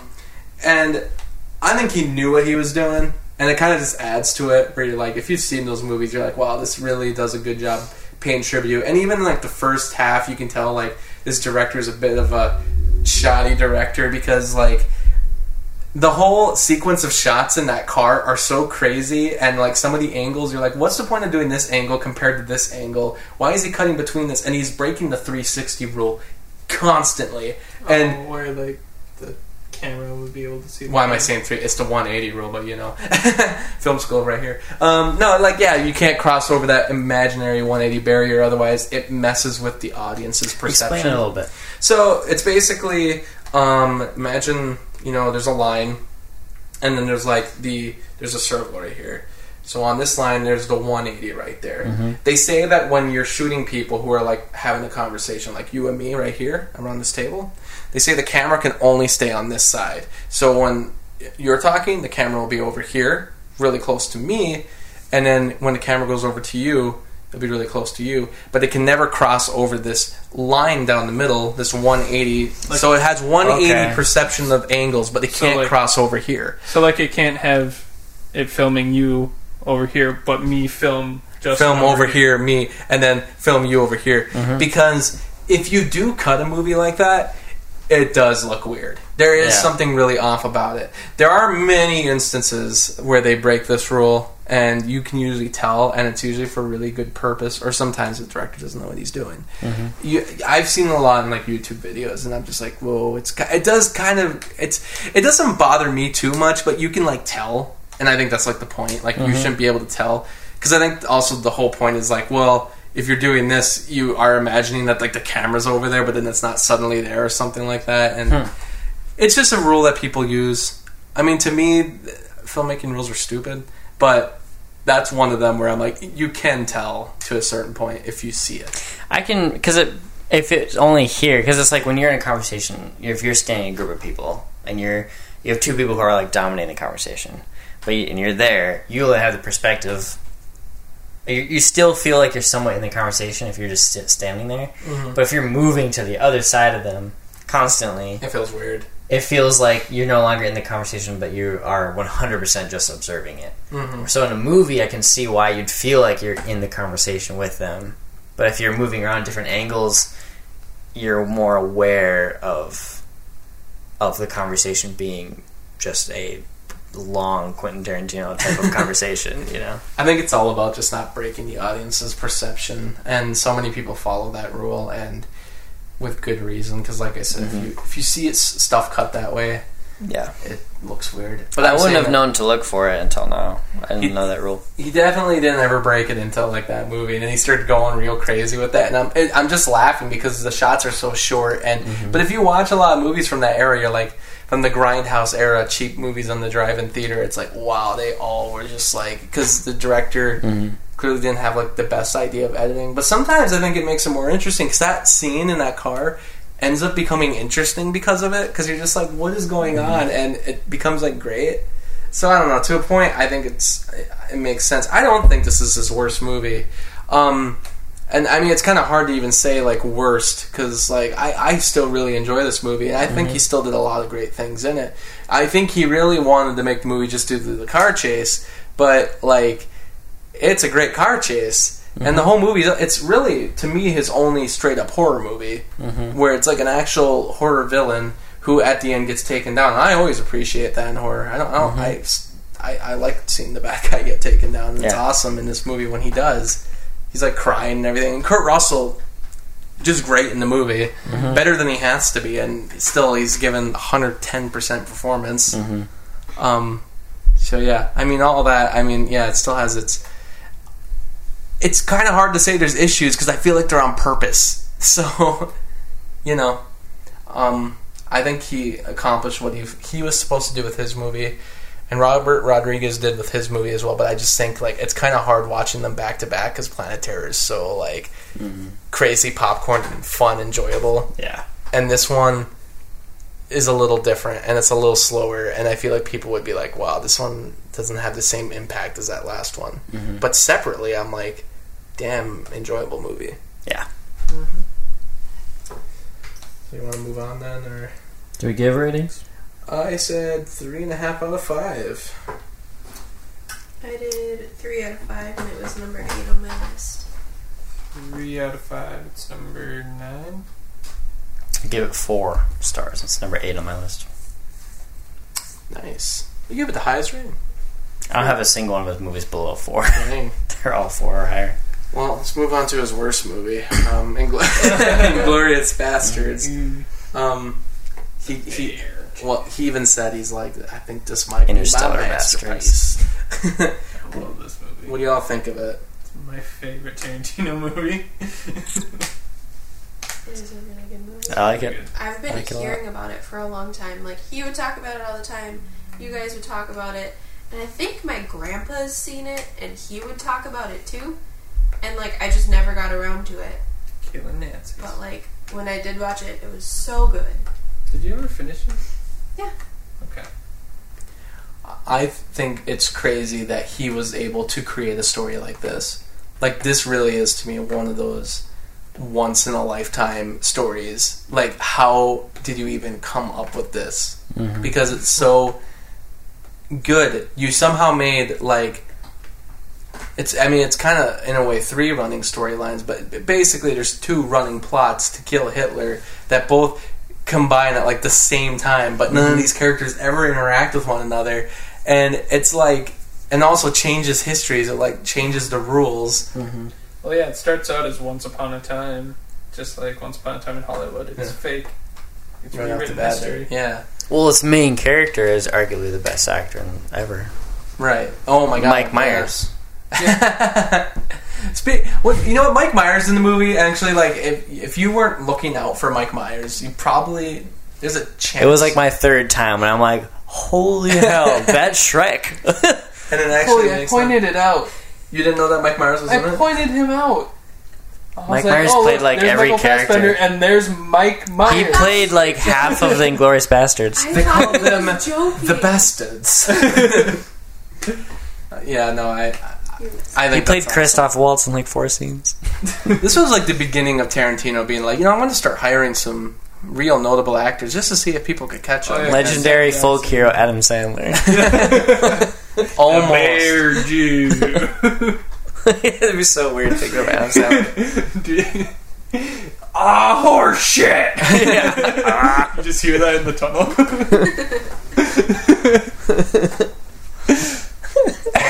Well, fuck a duck. That's my favorite line. So hot. Want to touch the hind? Now we're just quoting Adam Sandler. Yeah. We're just not even doing it right. You're right though. Like he does have like one of the greatest like villains ever. In that he's got like Hitler? The greatest Greatest villain. Hans legendary Landa. folk villain, Hitler. It's just like I can't believe he's as good as he is, and he does like he's like terrifying, but he also has like funny moments, like which is really I think hard to do with villain characters like this. And seriously, I love that scene where he like is running into the bastards at the theater, and he knows immediately that they're all full of it, but he's messing with them, like trying to like perfect their accents for their names. Yeah. And he's like even comedy. He's like, "Oh, good job!" Like saying I your forgot name. what he's Yeah. trying to make them say, but It's like Margarete. Margarete. Dominic DeCoco. Oh, can you do that one more time? Dominic DeCoco. Very nice. Like he's No, like what he's did absolutely what happy did you with have Brad Pitt this. say though? Brad Pitt. It's like Gorlami. Yeah. Gorlami. He's like, could you say it please one more time? I really want to hear. I want to hear the beauty of the language. Gorlami. Like I love that. Like because Brad Pitt like just. His accent's so thick, like he And he says He says the that best. He knows he's the like, most I speak Italian. the best Italian out of all of us. and he's like buongiorno, grazie. Like he's not Grazie. Oh. Grazie. Buongiorno. Buongiorno. Yeah. God, there's no reason. Like But you're right about him being like, he's probably the best villain out of any of his movies, Quentin Tarantino. like any movie. Out of any of his movies, I like think he's the best villain. I like how he's like not physically threatening, but the power that he wields Right. as a character. Even like when he's like, "Yeah, I'll like sell out Hitler," Yeah. he still is like wielding this power to like live, and then And And I- community. And the best thing about him, I think, too, is that, like, he's sometimes really unexpected. But also, I like that he's not completely perfect. Because, I mean, for one, if you take just the ending itself, you're like, wow, you really got screwed over like that. He's like, you'll be shot for this. He's like, I'll be fine. He's like, I'll probably get chewed out. I've been chewed out before. It's like, but I'm saying, like, earlier in the movie when he runs into, I believe her name is Shoshana, I believe it was. When he runs into her again, but he doesn't recognize her at all, even though she's freaking out, like, oh my god, he's gonna figure well, he out never what saw her up close. He never saw her running. True, but I'm saying, like, in other movies, I feel like a lot of the time when they do something like that, the villain starts, like, figuring it out or something, or they're like... He never "Oh." figured it out. Or maybe he does know who it is, and they're just kind of not revealing it too much. He's I that like good in of a this hunter movie- where he like remembered that one got away, and so it's like Yeah. a secret tally he has in the back of his head. That's what I was like expecting, and I was really glad. And I think that's kind of what he's doing. He's trying to like stress the watcher. Like, Oh the yeah, viewer he does out. that just to stress you out. Oh yeah. But I'm so glad too that they don't try to make him like this absolutely perfect villain. Like he could tell who this is all these years later. It's like, no, like he just thinks some random person, and he can't just read through her, even though he's messing with her. But you can kind of tell that he probably does this interrogation shit to everyone because that's all he knows. But he doesn't read through her or anything. He doesn't like suspect it. Like, oh, are you just a Jew just hiding in Germany? It's like, or France. actually that France, and it's like.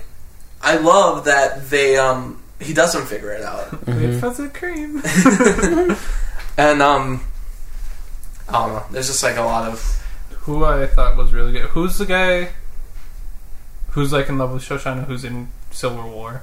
I forget his name, but like He was really good. I love that portion I just of call him it. Baron Zemo. Yeah, Baron all Zemo. the time. I wanted to say that, but I didn't want to like. Yeah, I do love about that is that they add a lot of humanity to that scene because he obviously really has a thing for her, but she wants no interest in him purely because He's a Nazi. he's a Nazi. And to me, up until he starts getting a little aggressive, Daniel Bruhl.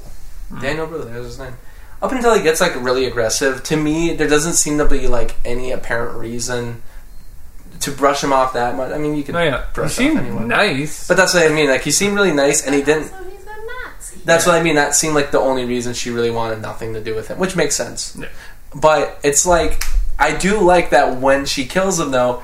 There's a part of her that suddenly kind of feels bad, and I'm just like, I kind of believe this because like she just killed someone, and she's like looking at him, and she's like, you know, he was kind of nice. and it's their biggest failure because then she just gets shot herself. And I don't know if other people would see that and be like, oh, that's unbelievable. No woman would do that. I'm like, I don't know. I feel like if I were in that, I don't know. I can't be in that situation. But I feel like I understand it because she really thinks he's dead. And then part of her's like, I don't know, like he was a little nice, and I've always loved that scene so much because I'm like, wow, then like that was her biggest failure in the movie. For someone who kept succeeding left and right, she let that get to her at the end, and then she literally died because of it. And I love the music in that scene too. Yeah. I had it on my phone. Did BJ Novak being in this movie throw you off at all? It threw me off a bit. It didn't because I didn't know what The Office was when I first saw it. Okay. So I'll give it that. We were joking that when he got fired from Dunder Mifflin, that's where he went. He Like got sent back in He time. went and did that. Yeah. There's only one time Sent where back in time. This is only- one of his like his cocaine fueled dreams, Yeah. like from like season 4 or whatever. Yeah. There's only one time where Ryan really starts shining through, and it's when, what do they call him? They call him the little man, and he gets like bothered by. They call me little man. I'm like, I feel like I'm watching an Office like interview right now. Yeah, you're the little man. That was the only time, but the rest of it, I was like, I really enjoyed that casting. Yeah. It was good. Because he in general should be in more movies. So I wanted to see this movie for a long time. My grandpa was like really into World War II movies, and he had it on a shelf. And I saw the trailer. I thought the trailer looked crazy. And when I finally watched it, I was like really disappointed. Really? Yeah, and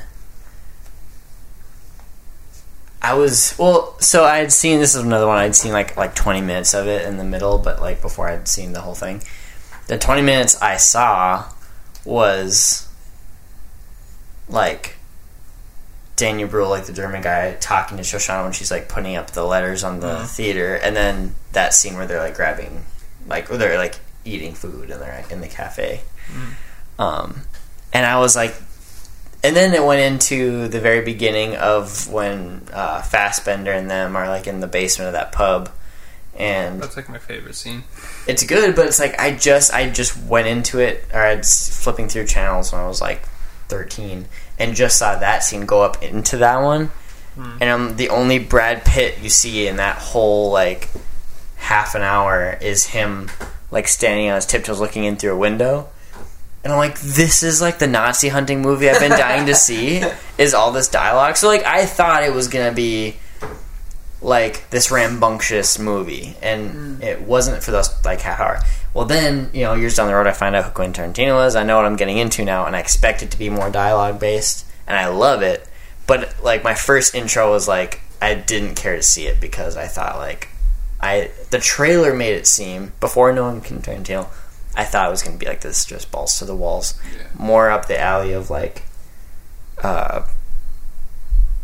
what was that one, Overlord or something, But no, I like it a lot. It's I don't think there's a single scene in it that I don't like. I love how like he sneaks his love for like the art of filmmaking into a World War II movie, and every actor is really dynamic. I love how, as much as I thought like going into like this is just about the Nazi hunters in there are like have a significantly small portion of the movie is them, and even then they seem, it's just like word of mouth makes them scarier than they are, because like Just a bunch of people talk about like, oh yeah, when he beats a guy with a baseball bat, that's like the least cringy, like, or gory part for me, you know. But I did have a beer in that restaurant though that they. Oh, you did? Yeah, Oh, really? where they have the Like in the basement? Or in the... no, not the pub. They're like the really fancy one with the Goebbels, the propaganda officer, my ancestor. Joseph Goebbels. Yeah, we when I was in Germany, we were at this church for this thing, and this German kid that was like on our team was like, "Hey, he's like, you like movies?" I'm like, "Yeah." He's like, "Inglourious Basterds was filmed right there in that restaurant." And I'm like, "No way!" And he showed me on his phone. I didn't have my phone with, but he showed me on his phone. I'm like, "That's it. That's like the place." And so I asked people, I was like, "Hey, I'm gonna duck out for like a half hour." And so I just walked across the street and grabbed a beer and just sat there and just by myself. Went back, and that was it. What city was that in? Berlin, Oh, cool. Nice. right in Berlin. It's weird though because it's like, I mean, there's not really like suburbs. It's just in the most random part of town for that to be selected as like a filming location. But it was right next to his family's church, so while they were at church, he said he saw Quentin Tarantino walking around, like, because they block off the street for filming, and you just see him walking around during their church service. He was like walking around the other side of this window and stuff. Looks a lot like Quentin Tarantino. Yeah, I would say honestly that this is probably as near perfect of a movie as you can get with just literally everything. Like absolutely everything. I don't know what people could complain about on this movie. I have nothing. No, I love it. Yeah, it's it's my number 2 on my list. My number 1. It's my number 2. My number 6. If you, Really? it's below Pulp Fiction and above Reservoir Dogs. You're nice. I give it 5 So. stars. Yeah, I gave it 5 I gave it stars 5. too. I think I gave it 5 stars too. But No coming back from that. I think a lot of people would probably like list this a lot higher. I know some people who are like, this is their favorite one. most people I've met is their favorite. I could see that, and honestly, I feel like I accept that more than like Pulp Fiction, because I feel like Pulp Fiction is just a more popular one to go to. But I'm just like, I feel like Inglourious Basterds is the better movie, better put together movie, and to me, I think it is like his best movie. It's not my favorite, but we'll get into that. But it's like, to me, it's like his best. Like, I don't think he'll ever be able to top himself with that, because it's just too damn good, and it just got everything right. And I think this is the one that, like, years down the road, like, people will be like, Pulp Fiction people will talk about because it was just so unique in its time, and it's still unique compared to other movies today. But Inglourious Basterds, I think, will always be hailed as like a, how did someone get it so right? How did someone get everything just so right in one movie? Well, that's also, as far as I can remember, that's like the first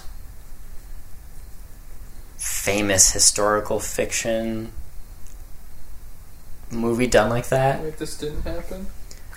Well, like, when I was watching, I'm like, I had no idea this happened, like, until Hitler died. I'm like, wait, okay, I know that's not how that happened, but up until then, I'm like, I had no idea he almost died at a movie theater thing, and then he get shot, and I'm like, okay, this is, now they're messing with me, this never happened. But up until then, I was like, this is crazy. When I first saw it, and this was like 2009, I did kind of think for a second. I was like, I didn't think Hitler, because I thought people didn't really know how he died. I'm like, did he die kind of like this?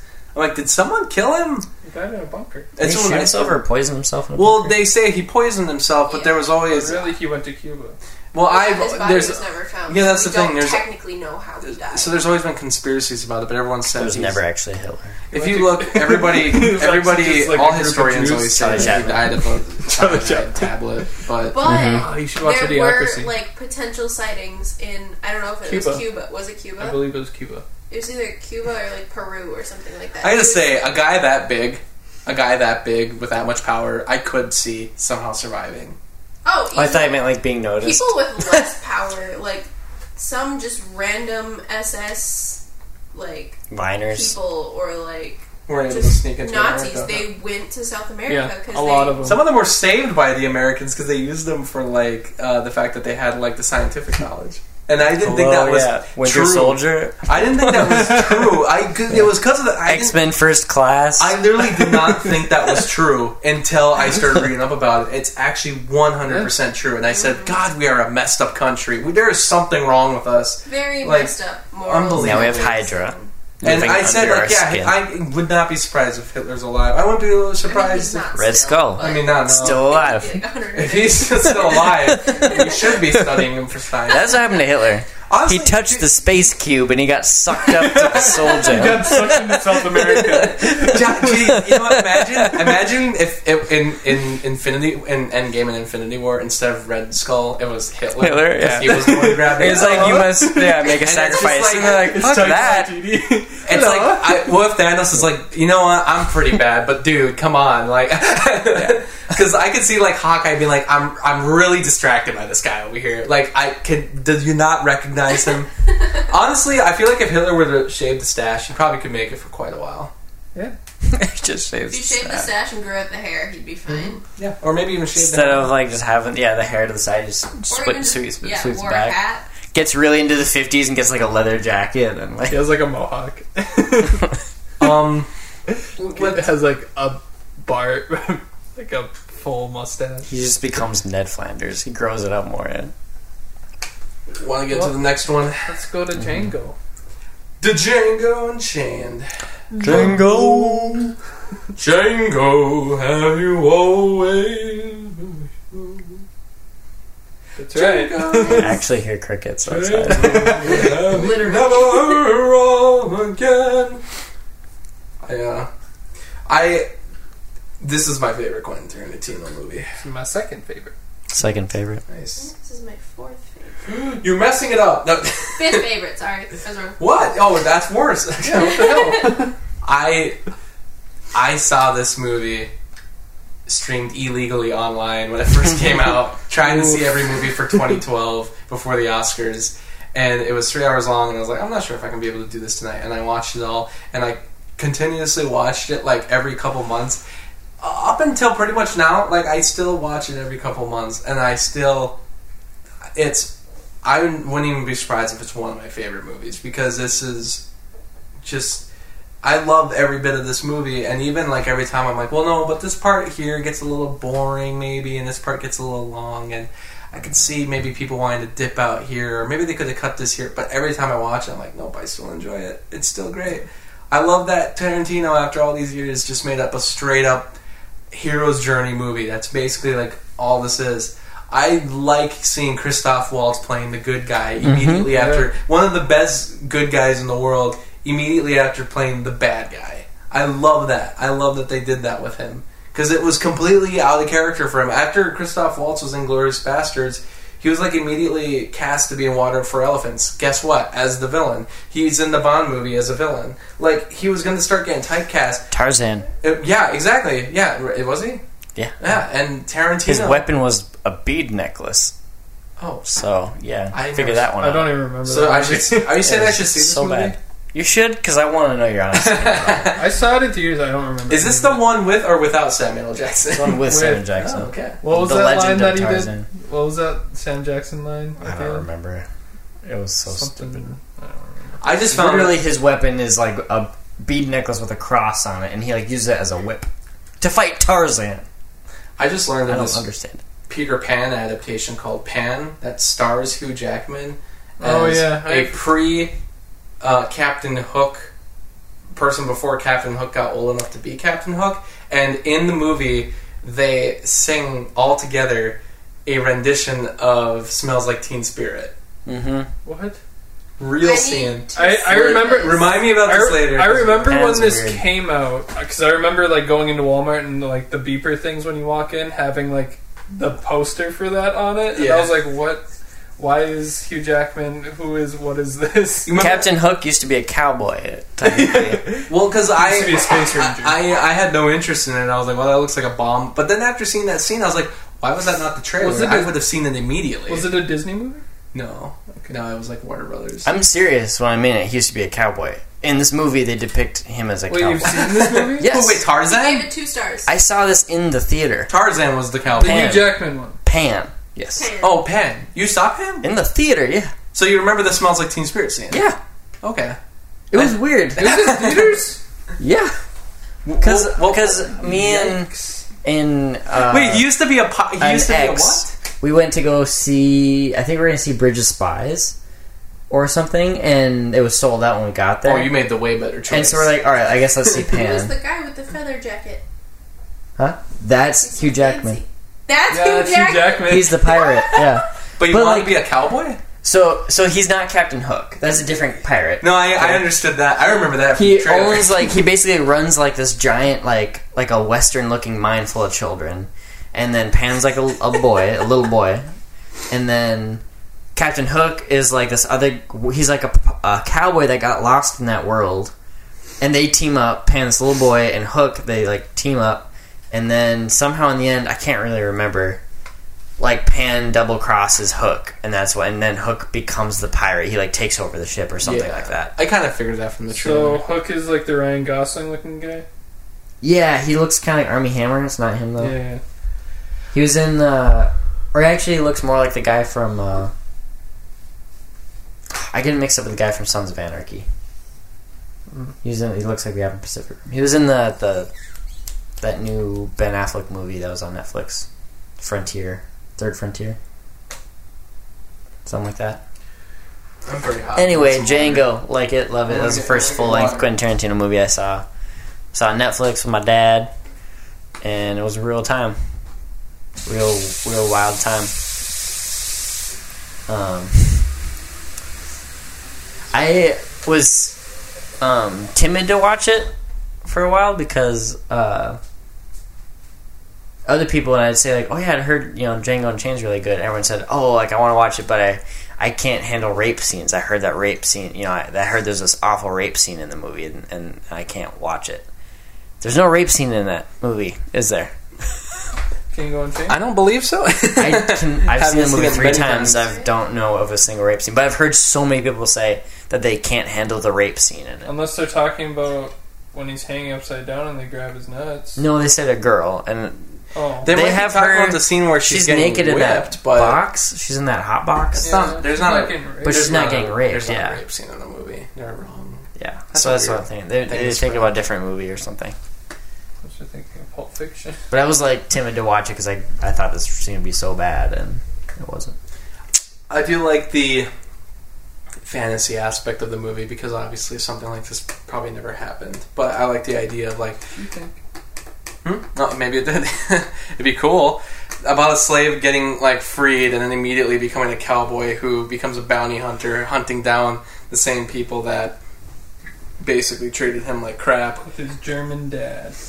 And yeah, and I guess people probably could argue too it has that like white savior trope to it, and I mean it does, but I mean, it kind of has to in this time. Sadly. yeah, that's true. Part of it is it kind of needs it. I mean, to a point, I guess they could have had it where he just escapes and that's the It'd end be of it. boring if it was just him walking around Well- as Django. There is Then that would, He needs someone to inspire dialogue. yeah. there is a way to do the white savior trope right, and this is, I think, an example of how you can kind of do it right and get away with it. And it's not ever. Just don't make him American white. Well, don't Any other have your white nationality. character completely overshadow the other one, and I don't think he does. I think they get pretty equal screen time, and he needs to learn from him. But also, that character does towards the end of the movie disappear because he gets killed, and then we have only the one hero, and he is very much the one who saves his wife from that situation. So I think they do it correct in this movie. If you were to need an example of how to do the trope correct, if you really need to do it, and yeah, but It would just make the story a lot harder because he wouldn't be able to just walk into town without being stopped. it would be a completely different movie. Like it would be He'd for just sure. be on the run the whole time. I think it'd be cool to still see a movie where it's like a slave escapes and then he comes back to kill a bunch of people while on the run. Tell her you're safe. But it's not that. That movie's not that at all. But I mean, like, I think that would be an interesting Huckleberry movie. Finn. But it would have been a completely different movie. I like this movie because Yeah, it's got that hero aspect to it where he's got to kind of learn his way. It's got such a great soundtrack, such a good look. Like, Tarantino's good at making a Western movie. And has a lot of the typical Western tropes in it, but he also twists them on their side. And Old Town Road would have been good in that movie. No. I mean, they have a Tupac song in the movie, so that's pretty awesome.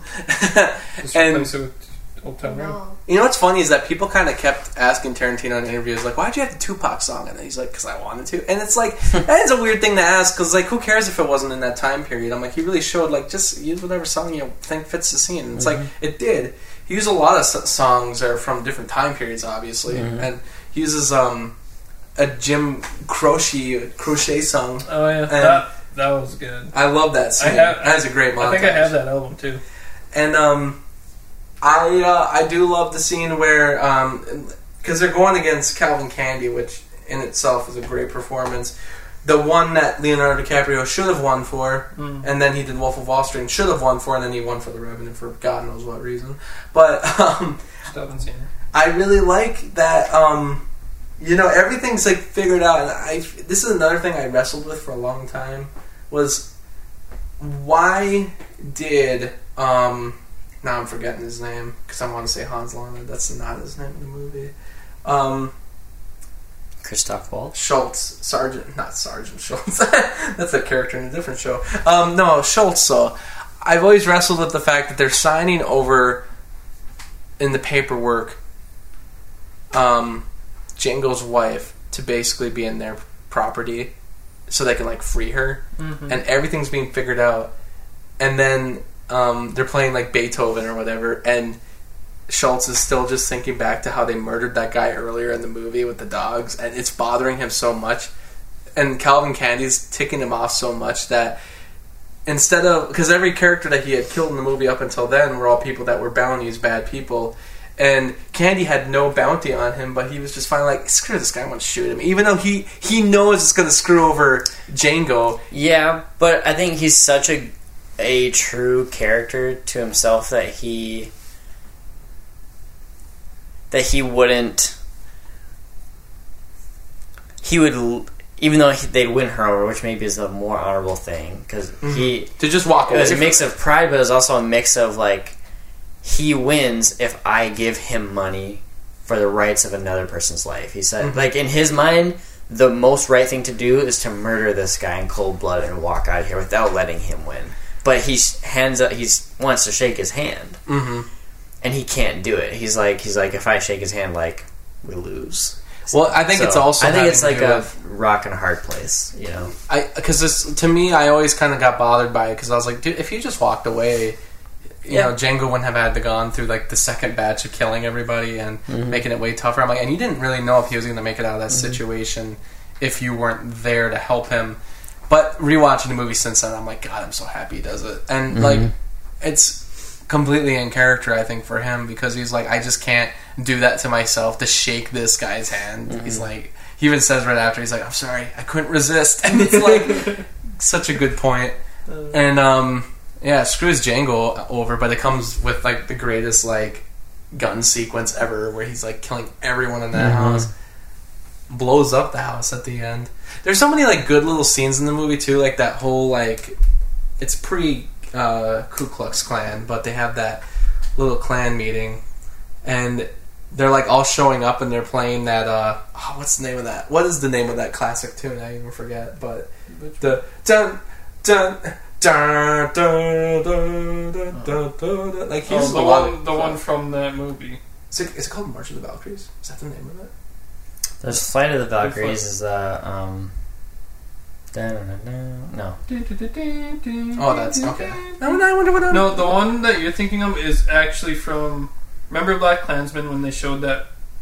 Like yeah. movie? I know that. I know they from that. Well. Kind of, because I know it's in that movie, but like it's like actually a classic piece from way back in the day, I believe. But I think that's what they're going to. Yeah, that's what he was going for. Yeah, Birth of a Nation anyway. But like I love that they're like showing up at this at the tooth dentist office, I guess, on the road dentist guy. And then they cut immediately back to earlier when they're all fighting about the bags.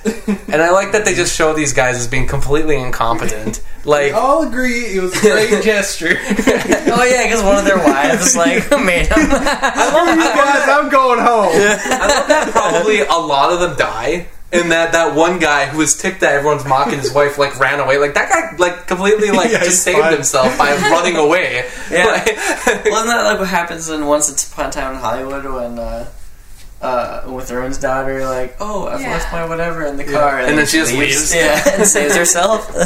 Tarantino has that line. He's like, this person saved for I don't know what reason. There's probably some character like that in Inglourious Bastards who saves themselves and leaves He just too. I leaves can't think of early. it. Someone, like, leaves the movie theater early enough. So we agree we're not going to wear the bags this time. But next time. No, we're still using the bags. I didn't say no bags. But I can't see nothing. Yeah, but then I like that they cut right back to it, and it's like they're already one step ahead of them. Like, we don't even know that the entire time, and then suddenly we find out, oh, they were one step ahead of them this entire time, and they're just gonna kill them all. When does Jonah Hill show up? Is that That's at that It's scene. is that scene, right? Okay, Yeah. that's what I'm thinking. I'm like, that's the What was he credited as? Like, baghead number 2? I don't know. I like absolutely every scene in this movie. Mm-hmm. This is one of the, I would say, all-time best movies. And it's like, I don't even think it's his best put together movie, because I think Inglourious Bastards is better put together. I think Pulp Fiction's better put together. But Django Unchained, I would much rather watch on any given day, because it just makes me feel so damn good. And it's such a feel-good ending to it and everything. The way, I mean, a lot of his movies technically have feel-good endings, if you really think about it. I think people would argue that, no, he's so violent, he doesn't. It's like, majority of his movies have feel-good endings, if you really think about it. Mm-hmm. Like, I just wonder what happens after the movie. Reservoir Like, Dogs. Django just... when they run away, Yeah. they run away to the north, and then they're free. Right? Or they Oh, they get caught right away. and kill No, them don't. and hung. Dude, that's what the Zorro movie's going to be about. Was how they're gonna Zoro team just up. kills him. Well, that would be kind of sad. Django versus Zorro. Oh, that's a movie. It's like Civil War. Save Martha. It's a Civil War poster, but it's Django and it's a Civil War poster, but it's Django and Zorro facing Well, off. they have to. I hope both of their parents' names are Martha. But that's Django. That's number 1 on my list. 5 stars. You all said it was like you said 5. 5. But 4.5 2 on my stars. list, 4.5 stars. 5-star movie Actually, I number probably 2. would give it 5 stars. 2 on my list was 5 stars. 5 stars. And then we No, it already was 5 stars. move immediately into The Hateful Eight, which was the first Tarantino movie I saw in theaters. I don't know if that's where you're all at, but Once upon a time. That's fine time. And all. oh, was it for all of you? Yep. I did. Yeah, I caught Hateful Eight in theaters and very long. And I remember the first time seeing it, I was like, I think it is just kind of hard to watch a Western movie from Tarantino when he just released one of the best Tarantino Western movies ever, to then like go to Hateful Eight and be like, wow, this is completely different. Mm-hmm. But rewatching it, I'm like, there is a really good story here. I will give it that. Like, there's a great like story buried in here, like a great novel almost. Like, it was kind of almost written like a novel, It was, which he yeah. does a lot. And he's even said, he's like, I think that might be one of my best stories, is Hateful Eight. And I love kind of learning about all the character backgrounds. And I mean, at first I didn't appreciate the gore that much, but watching it again, I was like, this is just, Messy. it's just messy and Dirty. disturbing, and I dig it to a point. And Sam Jackson's monologue is amazing. But to me, he's the main character of the movie. But Oh, yeah. what do you all think of it? It's my favorite. This is your favorite one? Mhm. Wow. Explain why. I'd love to hear. This was... So I'd already seen Django. Still didn't really know who Quentin Tarantino was. This movie, I saw it on posters. I wanted to see it in the theater, but the girl I was dating just hated Westerns. You know, wouldn't spend money on it. Which is weird because we saw Pan anyway. Eventually, I convinced her to Redbox it, and I just got it on. I thought it was DVD at the time, but I remember it was the cut with the overture and the intermission. And we were just enthralled the whole movie. We just couldn't I don't know. I couldn't stop thinking about it for like weeks. I kept thinking about that movie and the experience it was. I ended up red boxing it again and again. I think at least 2 times. I know I watched it on Netflix as soon as it came to Netflix the first time. I eventually bought it on DVD and on Blu-ray. I love it. The story 100% is it. I know I've seen it but more than any other Tarantino movie, and it's still like every scene gets me. It feels like it's the first time I'm watching it, you know? It doesn't feel long to me. At least when I'm watching it by myself, it doesn't feel long. When I'm watching it with other people, I want other people to like it as much as I do, and so sometimes I feel like it's long for their sake. But when I'm watching it, I don't feel it at all. It I just only comes watched and the goes. extended cut, so I don't even know the difference. Yeah, I still haven't yet, so I didn't realize it's 5 mini or whatever. But no, I love it. I love the gore it's good. I really like it a lot. I love every Kurt Russell. I think is my favorite Kurt Russell role. Ever? I think so. I love Sam Jackson. I love that all these other people came back. That Tim Roth is in it. That I can't remember his name, but the guy from Reservoir Dogs and Kill Bill and Mr. Blonde. Plays the same Zoe character. Bell's back. Yeah, I don't know. So I just love the whole in Once Upon a Time in Hollywood, does he play the same character? Sam Jackson. No, Mr. Blonde. He's basically he's got the same. Exactly the same. He's got the same leather vest on, so I don't know. He's got like the bandana and everything. If there's a combined universe, then it would be a movie that actor acted in. Yeah. Right, yeah. You know, but no, I don't know. I love it. I don't know how I could. I love that movie so much. I don't know how I could love another Tarantino movie more than it. Almost, it's like your favorite child. It's like Fargo. Like I just have this profound love for this movie, and like I said, it's the first movie this is the one that I'm like, all right, who directed this? Quentin Tarantino. Oh, he did that Django movie. That movie was really good. And I'm like, I want to follow. And he is like, I don't know if I said this at the top of the show. I think Tarantino's my favorite director. And I don't want to be the guy who says it, but like, I really like him a lot. And this movie to me is why, you know. So just put him on my map. Is this movie? Have you seen Hateful Eight? I saw all of them. Did you watch Hateful Eight after we got to all the other ones? Because I thought there was one of them you hadn't seen. I watched it literally. I finished it as we were sitting outside right before we did the live episode. So what do you think immediately after kind of leaving it? And you got to see the 4-part version then, right? No, I didn't have time. Oh, so you watched the movie then? Yeah, I just watched the regular one.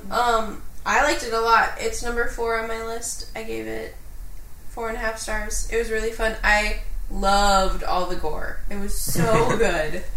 Like the 3-minute projectile blood vomit. That was amazing. I loved that so much. And like the ending, I had no idea what was going to happen. So that was super cool. That the last, 30 minutes were just bananas. Yeah, I think my only real issue with it is that I feel like I think it probably just is the Django comparison, and that some of the parts are kind of slower to me. Which I mean, we'll talk about this with the next movie too, where I don't think it makes it a bad movie. I think there's just like a good collection of scenes that are really good and a lot of good actors put together in one room. Shot, and there's like so many things I really appreciate about it, like the fact that they shot on CinemaScope lenses to have that wide of a format for a movie that's mostly in one really small location, and then. I really appreciate that, and I also like that Ennio Morricone actually came back and did the entire score himself.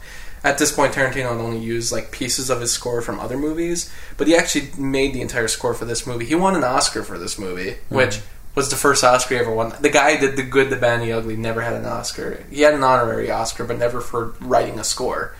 Finally got one for this movie, and I'm like, that's enough for me to say that this movie's amazing, and it still is great. And like I said, that scene with Sam Jackson telling that story, I'm like, so manipulative and so twisted and so funny at the same time. Like, just great. Oh yeah, that story. And I also like the whole. I like the whole Lincoln letter. Yeah. How it kind of carries through the entire movie. That's probably my favorite thing. That it's all made up, and that he only uses it to basically hitch rides because people respect him more. Because, like he said, for like obvious reasons, he's like that you will respect me more. And it actually breaks my heart to see how sad Kurt Russell gets about it. He's like, I can't believe you would lie about that. And I love that later in the movie when Walter Goggins is like dying with him. Like he still like wants to hear the story even though he knows it's fake because he just knows it's that compelling still, despite Todd's being fake. Calvin. That's a nice touch. God, I love it. It always freaks me out though when he's like grabbing it because I'm like, God, it's probably all blooded up and like makes me sad. But no, it's. I love the relationship between him and Sam Jackson throughout the whole movie. Right, guys. What if they're brothers? Hitler. What if instead of Star Trek, instead of Kill Bill 3, Hateful Nine? Instead of. I'm just gonna keep guessing. Hear me out. A really obscure Jump Street prequel with Jonah Hill and Channing Tatum. Channing Tatum as the guy in Hateful Eight and Jonah Hill is they're only separated by like probably like what 30 years of that time frame. Sure, because the one's pre-Civil War, one's post-Civil War, so it would have to be like their age up. You'd have to age up Jonah Hill. What, they're both joining the Civil War? And it's basically something like that, yeah. They're both, like, in the Civil War. Or, like... Ice Cube's still in there. They have... It's Channing Tatum. Going to war. But, yeah, they're pretending to be in the war. They're actually, like, Union soldiers, but he's, like, sending them to fight for the South. You two sons of bitches are going to the South. What? Oh my God! What 1800 Jump Street? Like, yeah, honestly. Oh man, yeah, no, dude. Schmidt put the captains. You know, I will give it to. I'll give you this. I think Sony owns the rights to Django, so like, and Sony has 20, so they could do that half at least. They own. Just saying, Quentin, if you're listening. Quentin, and we know you Quentin, are. If you're listening. Yeah, just, dude, if you want a writing partner on this movie, on Jump Street Origins. Tarantino stopped. Jump Street Origins, Wolverine. Tarantino stopped listening hours ago when I said that Harvey Keitel and Tim Roth's relationship wasn't believable enough. I'm sure he stopped right there. He's like, you know what, guys? You're not paying attention to the filmmaking because I write this stuff, I put it in, and I exercise my craft. Quentin, I didn't mean what I said about the dead storage. It was fine. It's tasteful. Like, you know what? And I always got these guys, now 20 years later, all coming in my face, and they're trying to mock my dialogue. We should talk about Once Upon a Time in Hollywood. I definitely still think Jackie Brown was boring. Yeah, you know what? That was boring. Jackie Brown, I don't even care. You know what? You're all wrong. You know what? I'm going to direct 10 movies, and I'm going to die. I'm going to be remembered forever. Tarantino, can we talk about your latest movie now? No, you know what? I'm sick of you guys. What did he say during that? I just really want to talk about Once Upon a Time. I reject your hypothesis. That's what he said during that interview. Oh, thank you for that exclusive look into Quentin. Welcome to Once Upon a Time in Hollywood. Thank you. This is probably my masterpiece as far as great filmmaking goes. I went right back to the 70s. Actually, it was like the 60s. What? You know what? Don't get all up in my face, okay? I've made movies. What have you done? I'm on a podcast. You know, I love feet. Feet. So it's like, I've been in a movie. Jesus, I should...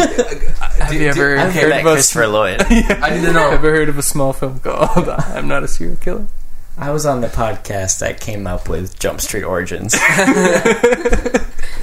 Jump Street Origins. The truth is, you go up to Tarantino and ask him about any movie if he's seen it. He has. It's true.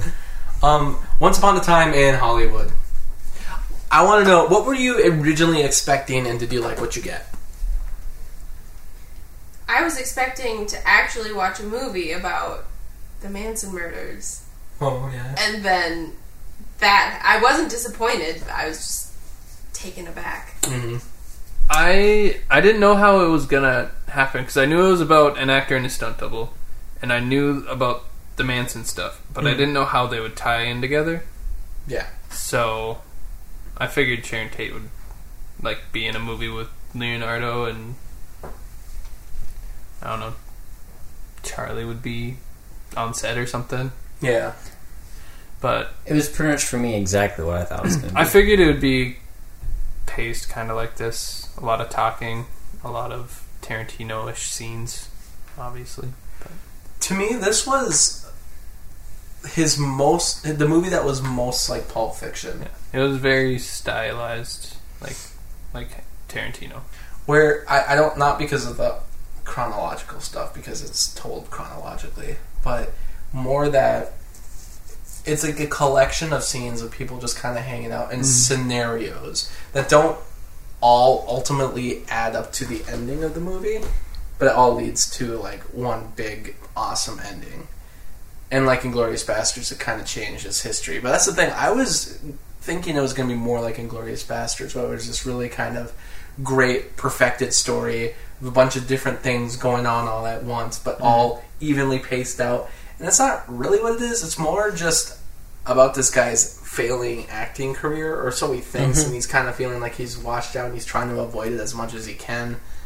And a lot of tributes to the 60s and I guess early 70s, even though, like you said, it's like 68 in this movie. To that age of Hollywood that was around right before the big blockbusters kind of came through, and Hollywood changed a lot after that, but this was definitely a different period of Hollywood. And just like a lot of good scenes and good acting moments throughout.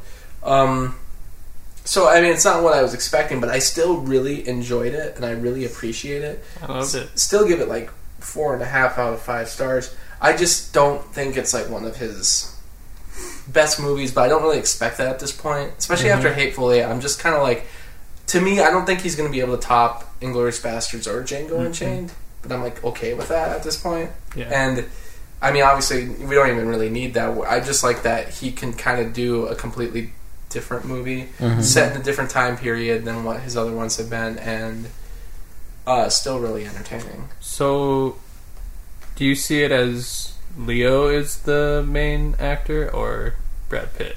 I think it's Leo's story because I think he has the most compelling journey in it.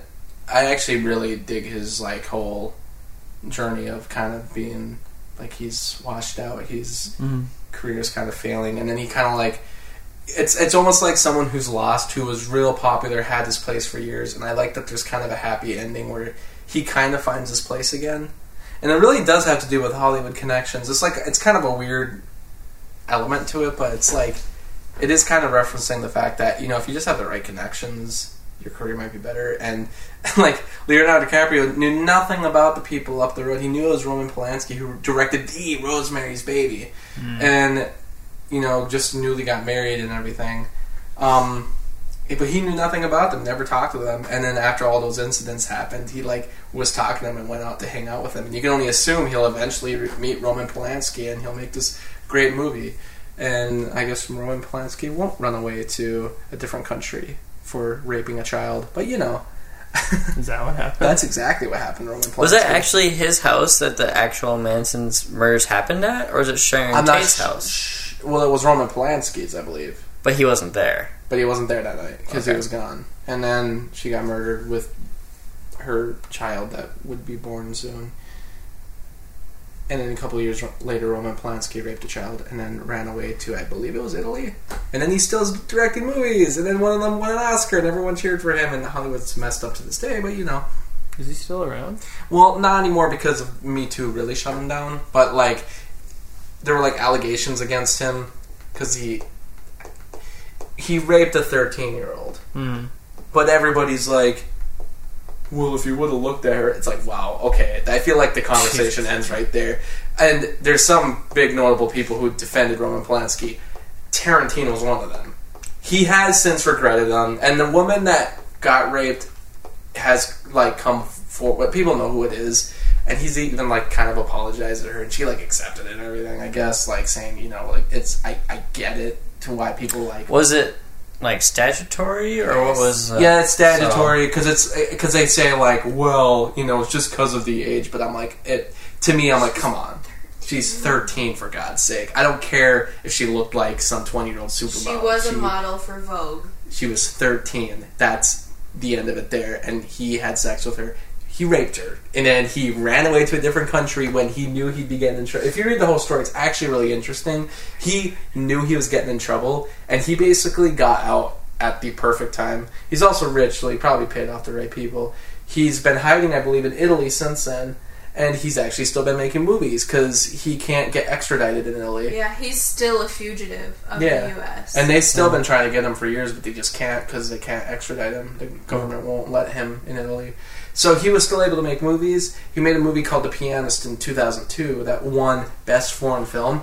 And when it won... He did The Penis with The Penis. Adrian Brody. Mm-hmm. Okay. Wow. Yeah, he did that movie. That was a good movie. And that's the thing. He has talent. He does. Yeah. He's also a piece of shit. But he has talent. But the problem is, like, he made that movie. It won an Oscar. And at the Oscar ceremony, he got, like, a standing ovation. Even though he wasn't there, couldn't accept it because he can't come back to America. But got a standing ovation. And everyone... Because that was everyone's kind of, like... thing they pointed out after the Me Too moment happened, that like that's how far behind Hollywood was the fact that they gave him an Oscar and a standing ovation for that, as if they were like felt bad for him still. And at this point he's gotten really hardcore Me Too'd. And did he film the whole thing in Italy, or did he? Yeah, he just made it in Italy, but he got like Adrian Brody to be in it. Because that's the thing, like people in Hollywood still respected him, but I think Adrian Brody's like the only like notable actor in that movie. I think the system is just so messed up at the time, and still kind of is, that like people were like forgiving him for that, thinking that it wasn't even like that bad of a thing, and like major studios still supported him, but he just couldn't like come here. Like the whole thing's messed up. But that's a very small part of this movie. Yeah. But I'm saying like Leonardo DiCaprio working with Roman Polanski during that time would have been very good for his career. And so I kind of like that element of it, that there's kind of a happy ending for him. And that for everyone, even though... Because I think it's funny that people originally were kind of speculating what the movie was going to be about. Like, oh, they're really going to glorify the Manson murders. Well, the Manson murders, one, don't happen, so they can't glorify it. Two, Charles Manson's in one scene. Mm-hmm. That's it. Like, he's not even in the rest of the movie. Mm-mm. Which was crazy to me. Just that one scene where he's like scoping it out, really? That's it, yeah.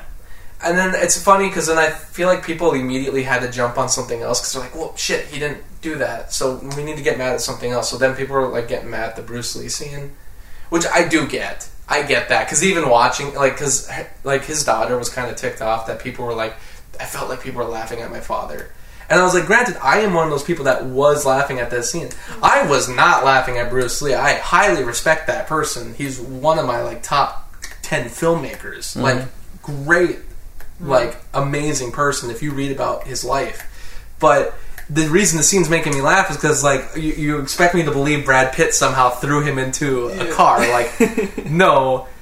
And even Quentin Tarantino's backtrack is like, well, we don't know if this character would be able, because this character is fake. We don't know if he'd be able to beat up Bruce Lee. And he's like, and I've heard Bruce Lee was pretty cocky. I know he was, whatever the point of view is, the point is, no, I don't believe even that character could beat up Bruce Lee. And that's why I thought it was a dream. Because he didn't, like, pick him up and throw him. He just used his weight against him. Because he, like, basically did, like, a roundhouse kick, and he just, like, grabbed him and used his momentum to throw him. And then he just got the breath knocked out of him at that point. Like, I still thought don't it was great. I think it was a great scene, but, like, the point is, like, it's not believable. And I thought it was supposed to be a dream sequence. Because that's what it seems like, right? That, like, none of that happened. That he was just, like, on top of the roof all of a sudden. He's like, nah, I won't go over there. Because, like, he was, like, picturing that all in his head. But some people were saying it's a flashback. And that's the reason why they don't want him in set anymore. That's why he got kicked out. That was a flashback. And I was like, oh, it is a flashback. But point is, no, I don't accept that this character could have beat up Bruce Lee. I still enjoyed the scene, but everybody who's like mad about it, especially like his daughter, like, I totally get it. And it's like, yeah, you're right. Because even that, as like a Bruce Lee fan, I was like, was a little bothered, but I accepted it after I found out, it's not real. But then to find out, it was a flashback, so it did happen within the movie. I'm like, no, nobody could beat up Bruce Lee. Give me a break. I don't care what strategy you're using. That would not have happened. End of story. Give me a break. Brad Pitt at like 4, no. I do think Brad Pitt had all the best scenes. Leo had the best art, but he had the better scenes, especially when he went to the ranch. Mm-hmm. And you just have no idea what's going Shit to out happen. of that hippie. Yeah, I only liked the Brad Pitt scenes. I almost kind of wish that they would have swapped. Where he was the main character? Yeah, I think it'd be so interesting to see Leonardo DiCaprio play like a quiet guy and play like second fiddle, and then see Brad Pitt play the emotional lead. Mm-hmm. But then have Leonardo DiCaprio be the one who is like ripped on top of the roof, like fixing something, and he's the one that's like fights Bruce Lee, and then like he's the one that has like the actual Western showdown in the old filming location, and like Brad Pitt is perfect for the role he was in, like 100%. He is like the Hollywood good looking guy, old timer almost, But for interest wise, like I liked all Leonardo DiCaprio's scenes, but really I couldn't wait for Brad Pitt to come back on screen. It was like full of moments where I was like, as something was happening, I was like, oh, please don't happen, please don't happen. I was always like satisfied, and I was like, oh, thank God. Like, especially when he goes to the ranch, you're like constantly waiting, like, oh, when are they gonna finally like tackle him or capture him or kill him, or what are they gonna do to him? And they just kind of let everything still play out, and I was like, oh my God, just get out of there already. And Brad Pitt's like playing it so cool, like as if he's one step ahead of them, but I'm like, I'm not even sure he is, but I think he thinks he is. But then he gets out of it, and I'm just like, Jesus, he's too confident. Or that scene. Well, it's paced like a Western duel, like a duel about to happen, And then, like, that scene where he's, like, with that girl who is not 18, and you're just like, please don't do it. Like, please don't do it. Like, because I'm just like, I feel like they're building towards that, and I hope they don't do that, because I kind of like this guy, and I hope they don't. And they don't do it. And I'm like, thank God. Like, I'm glad he was, like, above that, and he was like, you're an idiot. Like, I didn't think it would happen, because people so often talk about Quentin Tarantino as being, like, this raunchy director. I hear a lot of people say that. But as far as I can think back, I can only think of 3, like, even close to, like, sex scenes in any of his movies. Including that real quick glimpse in Inglourious Basterds. Including that one, yeah. There's that one. Which is done Jackie as a joke. Brown, and then the Hateful Eight. Yeah, that's it, The camp. The camp. There's Oh, yeah, I suppose that is There's the a sex scene scene. in Hateful Eight.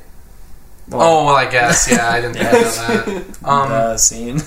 That's the thing, like, they're all those are played off as kind of humorous in a way, even though 2 of them are kind of rapey, but, like, they're all kind of... Pulp Fiction's pretty... But in a funny way. But, like, I don't even know how to explain it. The Pulp Fiction one, I guess not, but, like, I don't know, when you got that gimp hanging there, I mean, it's kind of hard not to laugh. Like, it's such conflicting emotions, these movies. Yeah. That's what he wants. Right. What do you think of the ending? Because we haven't even gotten to the ending of the movie yet. My God. The greatest... The cherry on top. The fact that they're all just out of it from, like, drugs and drinking, and they just kill these guys. That's amazing. It was one of the... I wasn't sure if it was going to go down that way. I knew, like, as soon as they walked in and, like, they were at Sharon Tate's house, I knew, I'm like, okay, this is historical fiction town. Like, this isn't so until they walked into Leonardo DiCaprio's house, I was like, okay, so it's still, like, this is where the big finale is. Then they walk into his house, and I was like, this is wrong. Did that scene where that, well, no, because the girl leaves after Leonardo stops him, so I guess there was originally 4 people that went to murder. Okay. And then when the girl left, I was like, this is a little wrong, but, like, I'll ignore it for now. Mm-hmm. And then when they walked into his house, I was like, isn't that this super, is not like... right. Interesting though that, like, he adds that, because it's like, wow, you know what, maybe if these people would have taken like 5 seconds longer to think about what they're doing, maybe they would have escaped, and one of them did. And it was like, wow, you know what, if they would have originally done that, there's one person that would have, like, kind of saved their lives from, like, a misery of prison and such.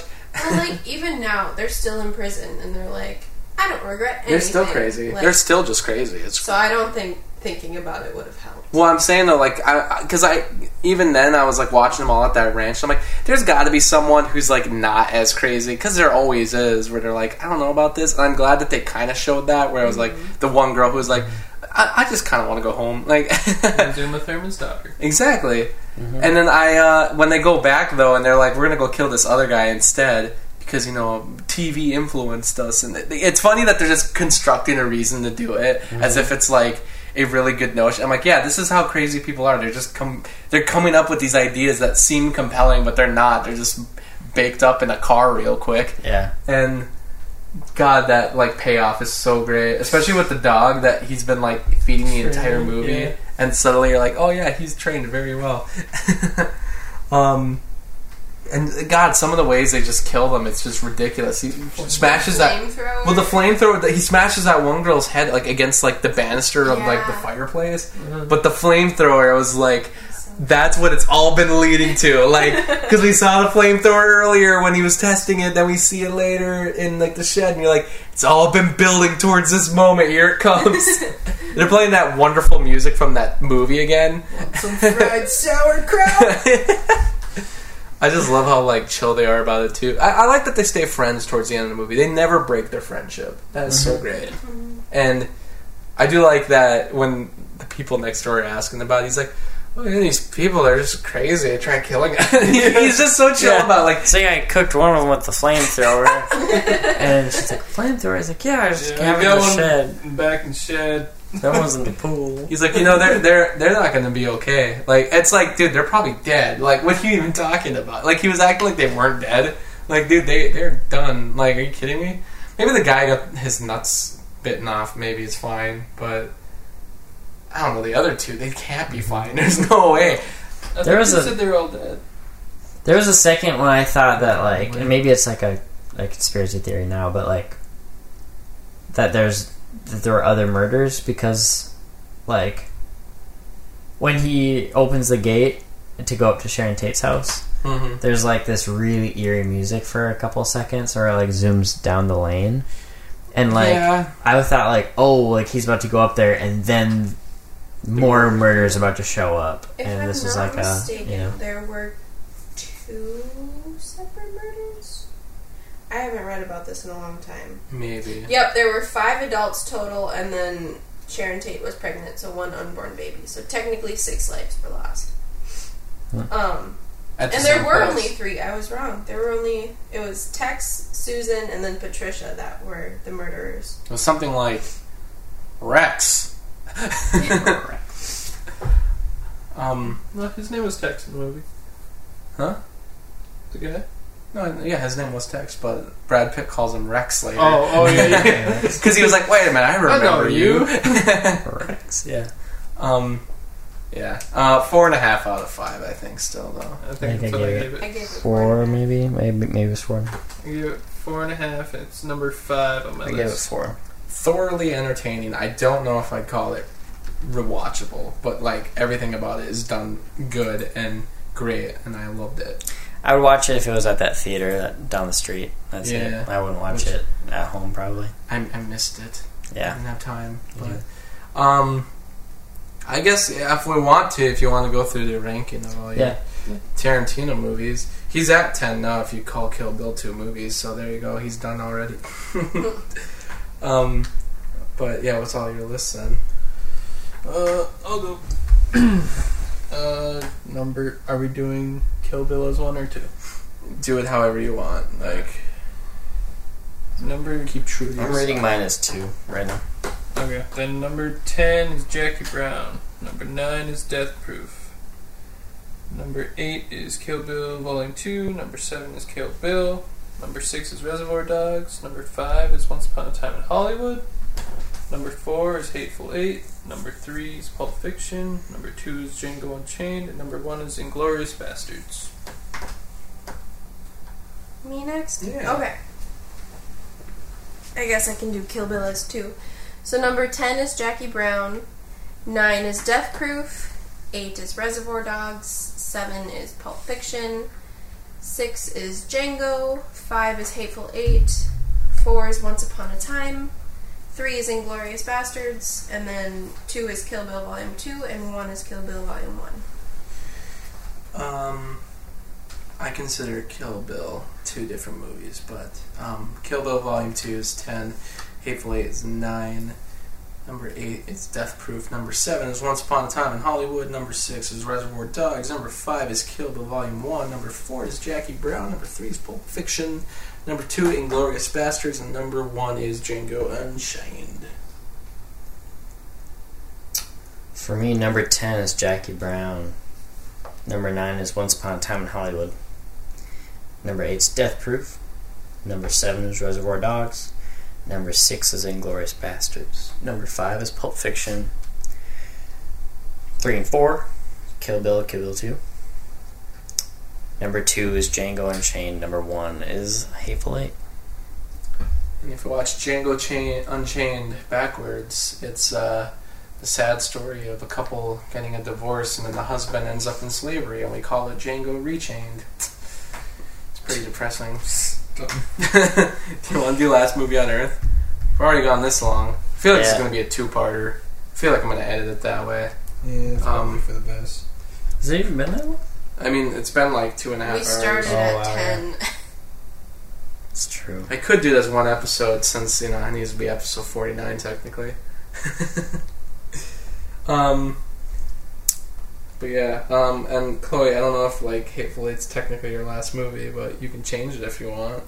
No, that was last week. Oh. Oh wait, you watched it I thought... I finished it right before our live episode. Oh, okay. Never mind then. Is everybody ready? We have as a score, Zach's at 39, Chloe's at 40, Justin's at 58, and Hunter is at 66. 6, you son of the beast. Want me to go first? Oh yeah. Cool.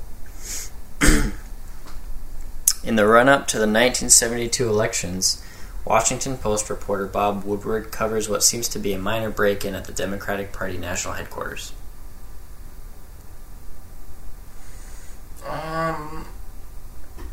All the President's Men? Yeah. That is the title. Okay. I was going to say Forrest Gump. I've been wanting to see this movie for years. How did you like it? I really liked it a lot. It's like, for me, it's exactly where Spotlight got its juice from. Mm-hmm. Have you... It's Vice rolled in. It's just where that style, I think. I haven't seen a movie earlier than this that has that style. So I'm kind of working my way through a lot of these older movies on the AFI Top 100 list, and this is up there. So last week I watched The Graduate for the first time. For the first time? Mm-hmm. It's a good movie. It's different, but I liked it. Nice. I can go. Wait, how long is a theatrical movie? 40 minutes. Okay, I'm good. That's the Academy length. But Alright, yeah. that's what we're going off of, right? Mm-hmm. Right. Zim discovers his almighty Invader leaders. Zim. You have to have the full title. Never had any intention of I don't know what the Earth, full I don't and know. he loses confidence in yeah. Anybody? Is this the one that's on Netflix? Yeah. And they also had a Rocco's Modern Life on Netflix. I watched these back to back. How many Netflix specials are they doing? I don't know. Was Invader Zim a good one? We don't know the full name. They're both really good. Do you know the full name? I don't know the full name. Invader Zim, Enter the Florpus. Yeah, none of us would have gotten that. Do we? So nobody gets points? Is it you who's getting the points? It's up to you. None of us can guess the full title. I say, yeah, I feel That's like you fine. need the full title because I feel like we should have known, given that's on Netflix and it was being. Well, I think everyone looks at it like, oh, it's Invader Zim, but no one cares to look at the subtitle. I'm surprised you would remember. I would have done the Rocco one otherwise. I still don't know the proper subtitle for that Dora movie I saw. So the Golden whatever. in the Lost City of Gold. I Gold. believe. The Golden City of Shower.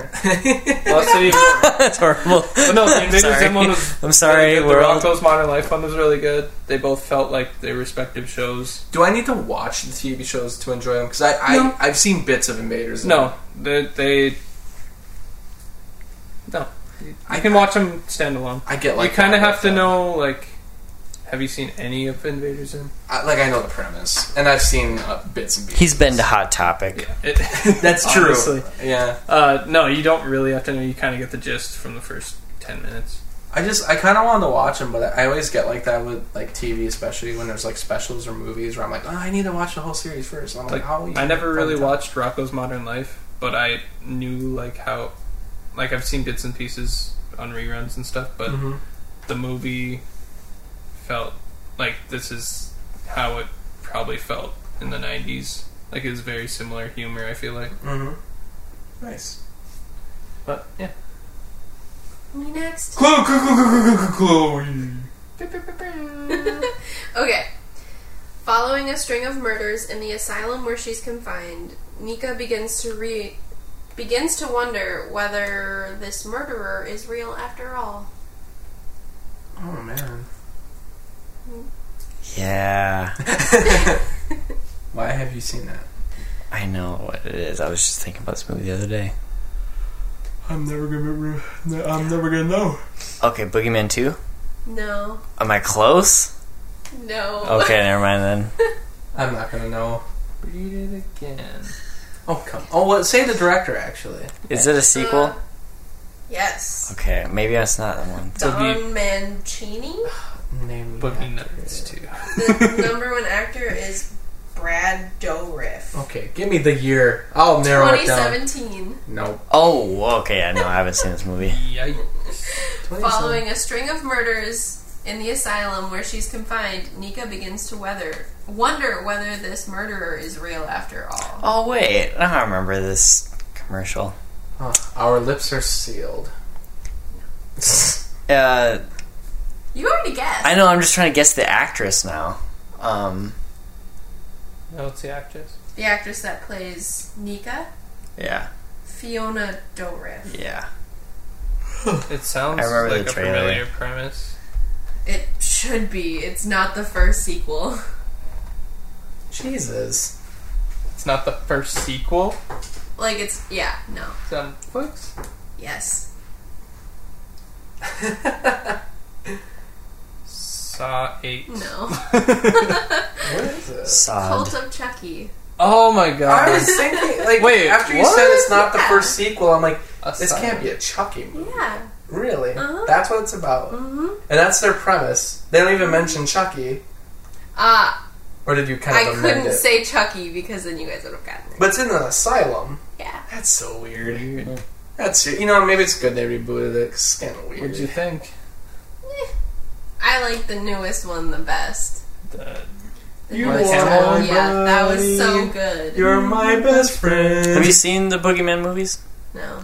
Boogeyman I've heard 2. about them. I should watch It's them. like the Boogeyman like targets you by your fears, and she's like in an asylum. She's like a survivor, Yeah.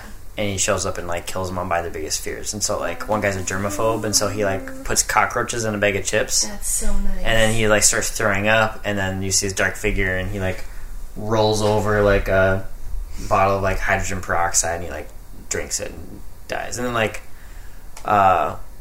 one girl's like afraid of electric shock therapy because her mom died that way, and like he does that to her and stuff. That's a lot like the movie Fear.com. It's like really not old, but like early 2000s. And like if you visit this website, then like the ghost of the website kills you by your biggest die in fear. 7 So minutes. like a lady was afraid of bugs, and she got like swarmed by cockroaches and fell out a window because they like chased her out the window. Oh, okay. Ready? Mm-hmm. Doug McRae is a longtime thief who, smarter than the rest of his crew, is looking for his chance to exit the game when a bank job leads to the group kidnapping an attractive branch manager. He takes on the role of monitoring her, but their burgeoning relationship threatens to unveil the identities of Doug and The his town. crew. that is the film, directed by Ben Affleck. If you would have watched my video recently, you would have known I bought it. It's a good movie. Yeah, it's alright. You like it? You know? Yeah, it was alright. I think my issue is that, like, I see a lot of these movies as, like, kind of the same. You know, these kind of crime thrillers, I guess you would call them. I felt like it was Michael Mann's Heat a lot. You know, it felt like that. And Maybe. And I haven't seen Heat yet. And Christopher Nolan, that's like one of his favorite movies, and I felt the Christopher Nolan vibe in this movie. It felt kind of like The Dark Knight without Batman. Yeah. And I was like, it's kind of weird because like Ben Affleck almost directed the Batman movie, and I'm like, I feel like here it was 2 years after The Dark Knight, and I'm like, I really feel like he was influenced by that movie a lot. Someone even on Letterboxd, I wish I could just kind of name the person who said it, but their review of it is like, so Ben Affleck saw the opening of The Dark Knight and said, what if that was an entire movie? And it was like, it does kind of feel like what it is. My only issue with it is that it doesn't seem to focus very much on everything. Like, there seems to be like a lot of weird, like, random storylines that aren't really tied up, or that they're introduced but it doesn't seem like they have a purpose. Like, Jeremy Renner, who I was amped to be in the movie, just kind of seemed like his whole storyline, I never really knew where it was going, and not in a good way. And it kind of just ended, and I was like, I don't know really how I feel about any of this. And there's like other things that just kind of pop up just sort of to be there, I guess, as like an aha moment, like when the bad guys first escape and they end up in like kind of in a lesser known part of town. There's like a cop immediately right next to them, but he just kind of turns away because he's like, I get it, because like the cop's like, if I try to take on these guys right now, they're just going to kill me, so it's better to just save my own life and act like I didn't see them, and they don't do anything to him, which is a cool scene, but they don't do anything with it for the rest of the movie. And that's what I mean, like the whole movie's kind of filled with stuff like that. Well, yeah, he knows he'll die, but he also can't go back and say I didn't do anything. Right. So and I get it, and it's like a cool scene and it's adding to the whole element of what it's like to be in this criminal world and what people will do about crime. But what I mean is that it feels like the whole movie was filled with stuff like that, where it's like, what is this really adding? Like, it's cool separately, but what is it adding to the whole?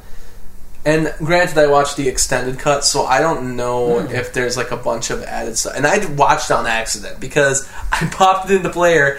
It has the theatrical and the extended cut on one disc, and I just pressed play. It didn't give me the option to choose, and then I wanted to watch the theatrical cut first, and I had to watch the extended cut. So whatever. I didn't watch the extended cut with the alternate ending, from what I understand. I haven't seen the extended cut. I didn't even know there was one. Well, the ending you saw, did it end in Florida? Jeez, can't remember.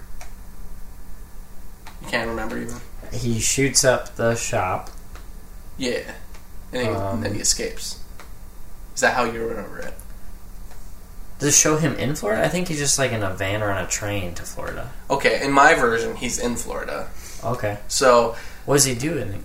He's just there in Florida. So I guess is he like writing a letter, or making a phone call. He wrote a letter to the girl, but like he's in Florida. So maybe my version just shows him in Florida, like that he made it. But there's the extended cuts on a separate disc that has the alternate ending. I wanted to make sure I didn't see the one with the alternate ending because it felt very like I didn't feel like it was going to end like that. I felt like he was going to die, and he doesn't. And I was like, I feel like maybe I'm watching the alternate cut, but I mean the alternate ending version. It's confusing. There's too many versions. The point, it's fine. It's a fine enough movie, but I like Argo better. If you ask me, Argo's really, yeah, Argo's one of my favorite movies. Honestly, wow. Like if I were to throw it like on a top 100 list, I love Argo a lot. I think Argo was a good movie. I just, for me, it was like a one-time watch. It was Argo. Mm-hmm. The Town I've seen probably 3 or 4 times. Really, I'd still watch it again. Yeah. That's what he said. There's extended cut. I'm like, I'm gonna watch it. You want to borrow it? Yeah, give it a watch. Because like I said, it comes with 2 different cuts. There's the extended cut, and then there's extended cut with alternate ending. Can't even talk right now. Anyways, we're going long enough. But thanks for joining us for a little Quentin Tarantino chit-chat. Yeah, just a little. I appreciated that we all saw the movies. We saw. Now we just gotta watch Planet Terror and do our big Robert Rodriguez episode, right? We watch Spy Kids and Shark Boy and Lava Girl. And All of the Dusk Till I Dawn. still Spark. have the 3D DVD version of Shark Boy and Lava Girl, and I have one pair of lava glasses and one pair of shark we glasses. will share that. How about We'll cut it in Kids half, 4. and then we each get a Yes. monocle. how about shorts? Actually, 3D doesn't work. Is that that the way. one with the yeah? 3D doesn't work with that, That way. was I'm him. thinking. Wasn't it? I was supposed to see that movie with Hunter, but I What wasn't- movie? Short. Shorts. You didn't go see it with us? Mm-mm. I didn't get to go for some reason, The but you kid all went. has a phone head. Yeah, I was dating Haley back then. Went with Candace Scott. Picked up all of Grand Rapids. I was the only boy. Maybe Evan was there. I don't know. I didn't go. That was Robert Rodriguez. Yeah. Huh. Always remember. Oh, anyways. Yeah. Thanks for listening, everyone, and always remember. Always beware. It's remember. And Always remember, always Yeah, beware of the cinema swamp. Remember. And Jack Courtney has yet to be in a Quentin Tarantino movie. Or and Adam Sandler. Thanks for listening to the episode. So, what do you think of Quentin Tarantino's movies, and which is your personal favorite, and which one do you like the least? Are you actually not a fan of Quentin Tarantino, and can you explain why? Leave a comment on this podcast, like our pages on Facebook, Twitter, and Instagram at Cinema Swamp, and remember, always beware of the Cinema Swamp.